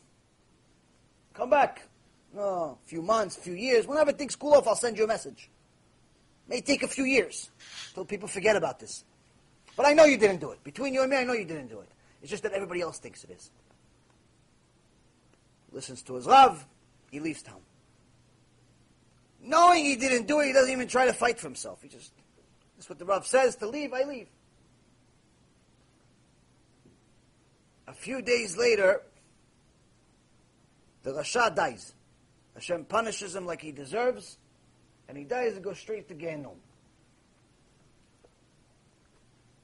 Eventually, the money that the Arab woman made runs out. And she starts all of a sudden getting a conscience. You know, when you have money, usually you put the conscience in the safe. The money in your pocket. When there's no money in the pocket, you take whatever's in the safe, so the conscience comes back. So, the conscience came back, she starts feeling bad, she just ruined this kid's life. So she asked the Rosh Yeshiva, where's the young guy? He goes, he's in so-and-so town, he's far away, it's been a long time, I haven't heard from him. So she goes on her way to go find him. And she finds him. And he tells a story, the Sdei Chemet says, one night I'm studying, I'm learning at the Kollel, and this Arab woman comes to me and she says, you remember me? And I said, yes. She goes, listen, I really, really feel bad about what happened. And I can't sleep at night, and I'm willing to confess. I'm willing to confess. It was really that other guy. He paid me a lot of money to say it. And I'm willing to confess, to tell everybody that you didn't touch me, and so on. I just want to ask you for one favor. If you could please just tell the Rosh Yeshiva not to fire me. Or at least find me another job. Money. So Sdei Chemet says, I get up off the chair to go with her. But before I take my first step, I think about what's about to transpire, and I sit down. And I tell her I'm not interested to go. She said, what? What do you mean? Everybody thinks you're a rapist. Everybody thinks you're a Rasha. Everybody thinks you did it. You touched me. He says, let him think. Hashem knows the truth. She goes, yeah, but why? I'm giving you an opportunity to clean your name. It's not costing you anything. It's free. He goes, no, it's not free. The cost is Chilul Hashem. When you did what you did, Hashem's name was desecrated in Shamayim. They said a young boy that's learning Torah is using this Torah to touch women. What kind of Torah do you have? Hashem's name was desecrated. They said that instead of using my chokhmah to do ma'asim tovim, I use this chokhmah to take advantage of people. Hashem Elachem. Hashem's name was desecrated. Now if we go back, even though you're trying to clean my name, it's still going to remind people of what happened. And it's going to remind people of the Chilul Hashem. And if Hashem's name is going to be desecrated for one moment, it's not worth it for me. Let my name be desecrated till the end of days. Then for Hashem's name be desecrated for a moment. And he let her go. And he says that night, after she left, and I made a very difficult decision. I could have cleaned my name up. But I decided that Hashem's honor is more important than mine. Because that night, my brain opened up in such a way that I was no longer the same student. That's when I became stichimid. All of the hard work that I worked my whole life finally opened up. Finally bore fruit. Finally gave me the reward that I can't even explain. Why? Because the honor of Hashem is the only reason why you're learning. In the Gemara, it says, anyone that doesn't spend time each day looking for a way to honor Hashem, it was better that he was never born. Explaining to us that in essence, the only purpose of why you're here is to honor Hashem, to sanctify His name. The only way you can get to that kind of level is by fulfilling the basics. First and foremost, fulfill what you know. You learn halakha, you learn how to keep Shabbat, you learn to eat kosher, you learn to be modest, you learn not to touch muktzeh, you learn not to carry outside if there's no iruv, you learn all these different things, netilat yadayim, all of these different halachot, basic day-to-day halachot, fulfill them. You know, fulfill. Don't wait till you understand the entire Torah. Because that day may never happen.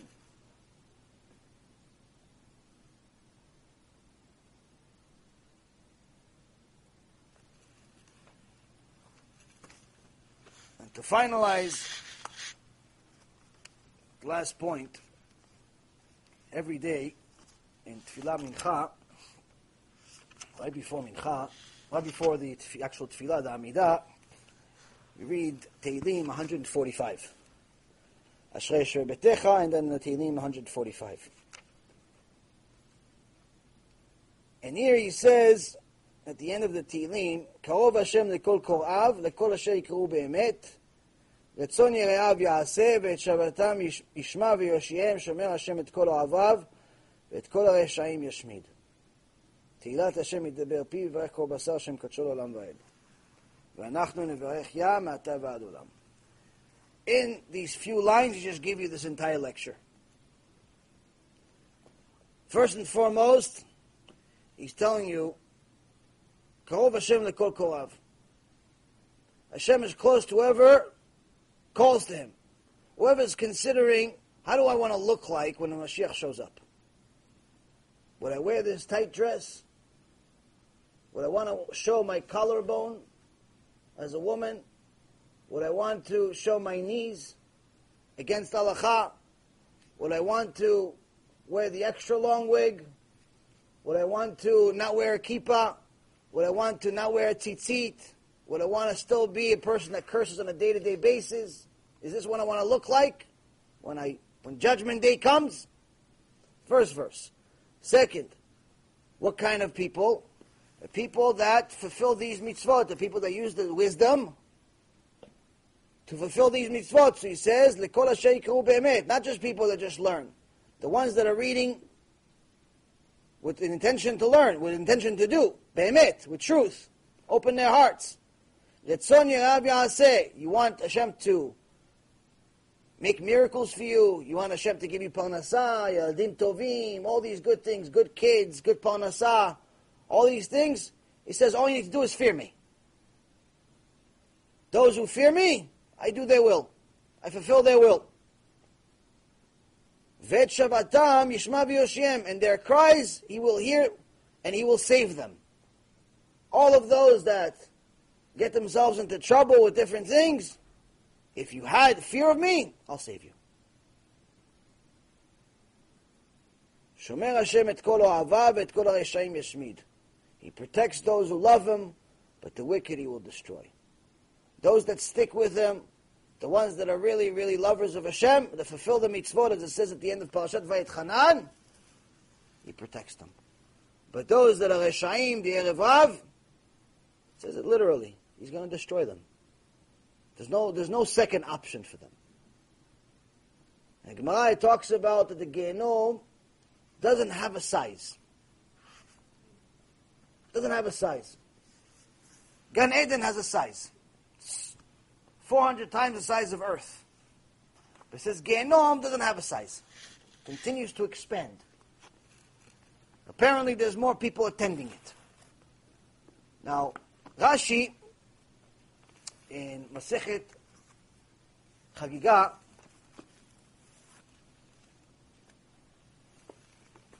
talks about it a little bit. In page 15b, there's a conversation between Nimor, which was a Goy philosopher, and Rabbi Meir Bar Anes, asking him different questions, the purpose of life, Gan Eden, Gehenom, things like that. And Rashi says that in his day, most people are going to go to Gehenom are going to go only for a year. And the reason why is because in his day, he says that any Jewish woman, there was a Jewish woman, you know for sure that she was modest. You had no issues of immodesty. And for the most part, everybody kept mitzvot. There's no television, there's no Facebook, there's none of that garbage. It says the people that, most people, are keeping mitzvot even by default. It's almost hard to violate Shabbat. And as far as immodesty, it wasn't acceptable behavior. Because there was no such thing as mini skirts back then. It says most people are going to go, they go to Gehenom, are going to go for a year to get cleaned up, just for a few sins that they made. But he says the ones that are extra wicked, they go there forever. So mikatzeh lekatzeh, from one corner to the other. He says standard people of his time, nearly 900 years ago, most standard people, it's fine. They're going to be okay, even if they go, it's only temporary attendance. They made a few sins, they do a few things, no good. There's the ones that are really wicked, those types of people, they don't leave. Who is he talking about, the ones that are really wicked? Who are these people that are really wicked? People that are Nazis? People that are massive murderers? No. He's talking about the Erev Rav and their followers. He's talking about the Mesitim. He's talking about the people that are not only sinning themselves, the Mechalel Shabbat Befaresia, the few that existed in that time, but even more so, he's talking about the ones that misdirect the people. The people that are teaching things that are against the Halakha, people that are teaching things that are against the Torah, and are leading the public to sin. People are saying, listen, if you're driving on Shabbat to Knesset, as long as you're not pressing on the gas extra hard, it's fine. As long as you park far from the shul, it's fine. They make all these different eterim, all these different new rules to the Torah. He says, them? No, that's not the people I was talking about, he says. Those people, they never leave. They go to Gehenom, they go to that part that keeps expanding. So, Hashem is giving us a very, very simple choice here. When you do what He wants, you're only going to win. You'll fulfill your will. You'll have a good life here. You'll have a good life in Olam Haba. You'll have an Olam Haba. You'll have extraordinary life. But when you go against Him, you're putting everything on the line. You're putting everything on the line to such an extent that you're being infected by the Erev Rav and you're becoming one of them. And that's the biggest test at the end of days. It's not a matter of whether you are Erev Rav or not, because you were born that way. It's whether you're Erev Rav because you choose to be. Everybody can do tshuva. Question is whether you want to or not.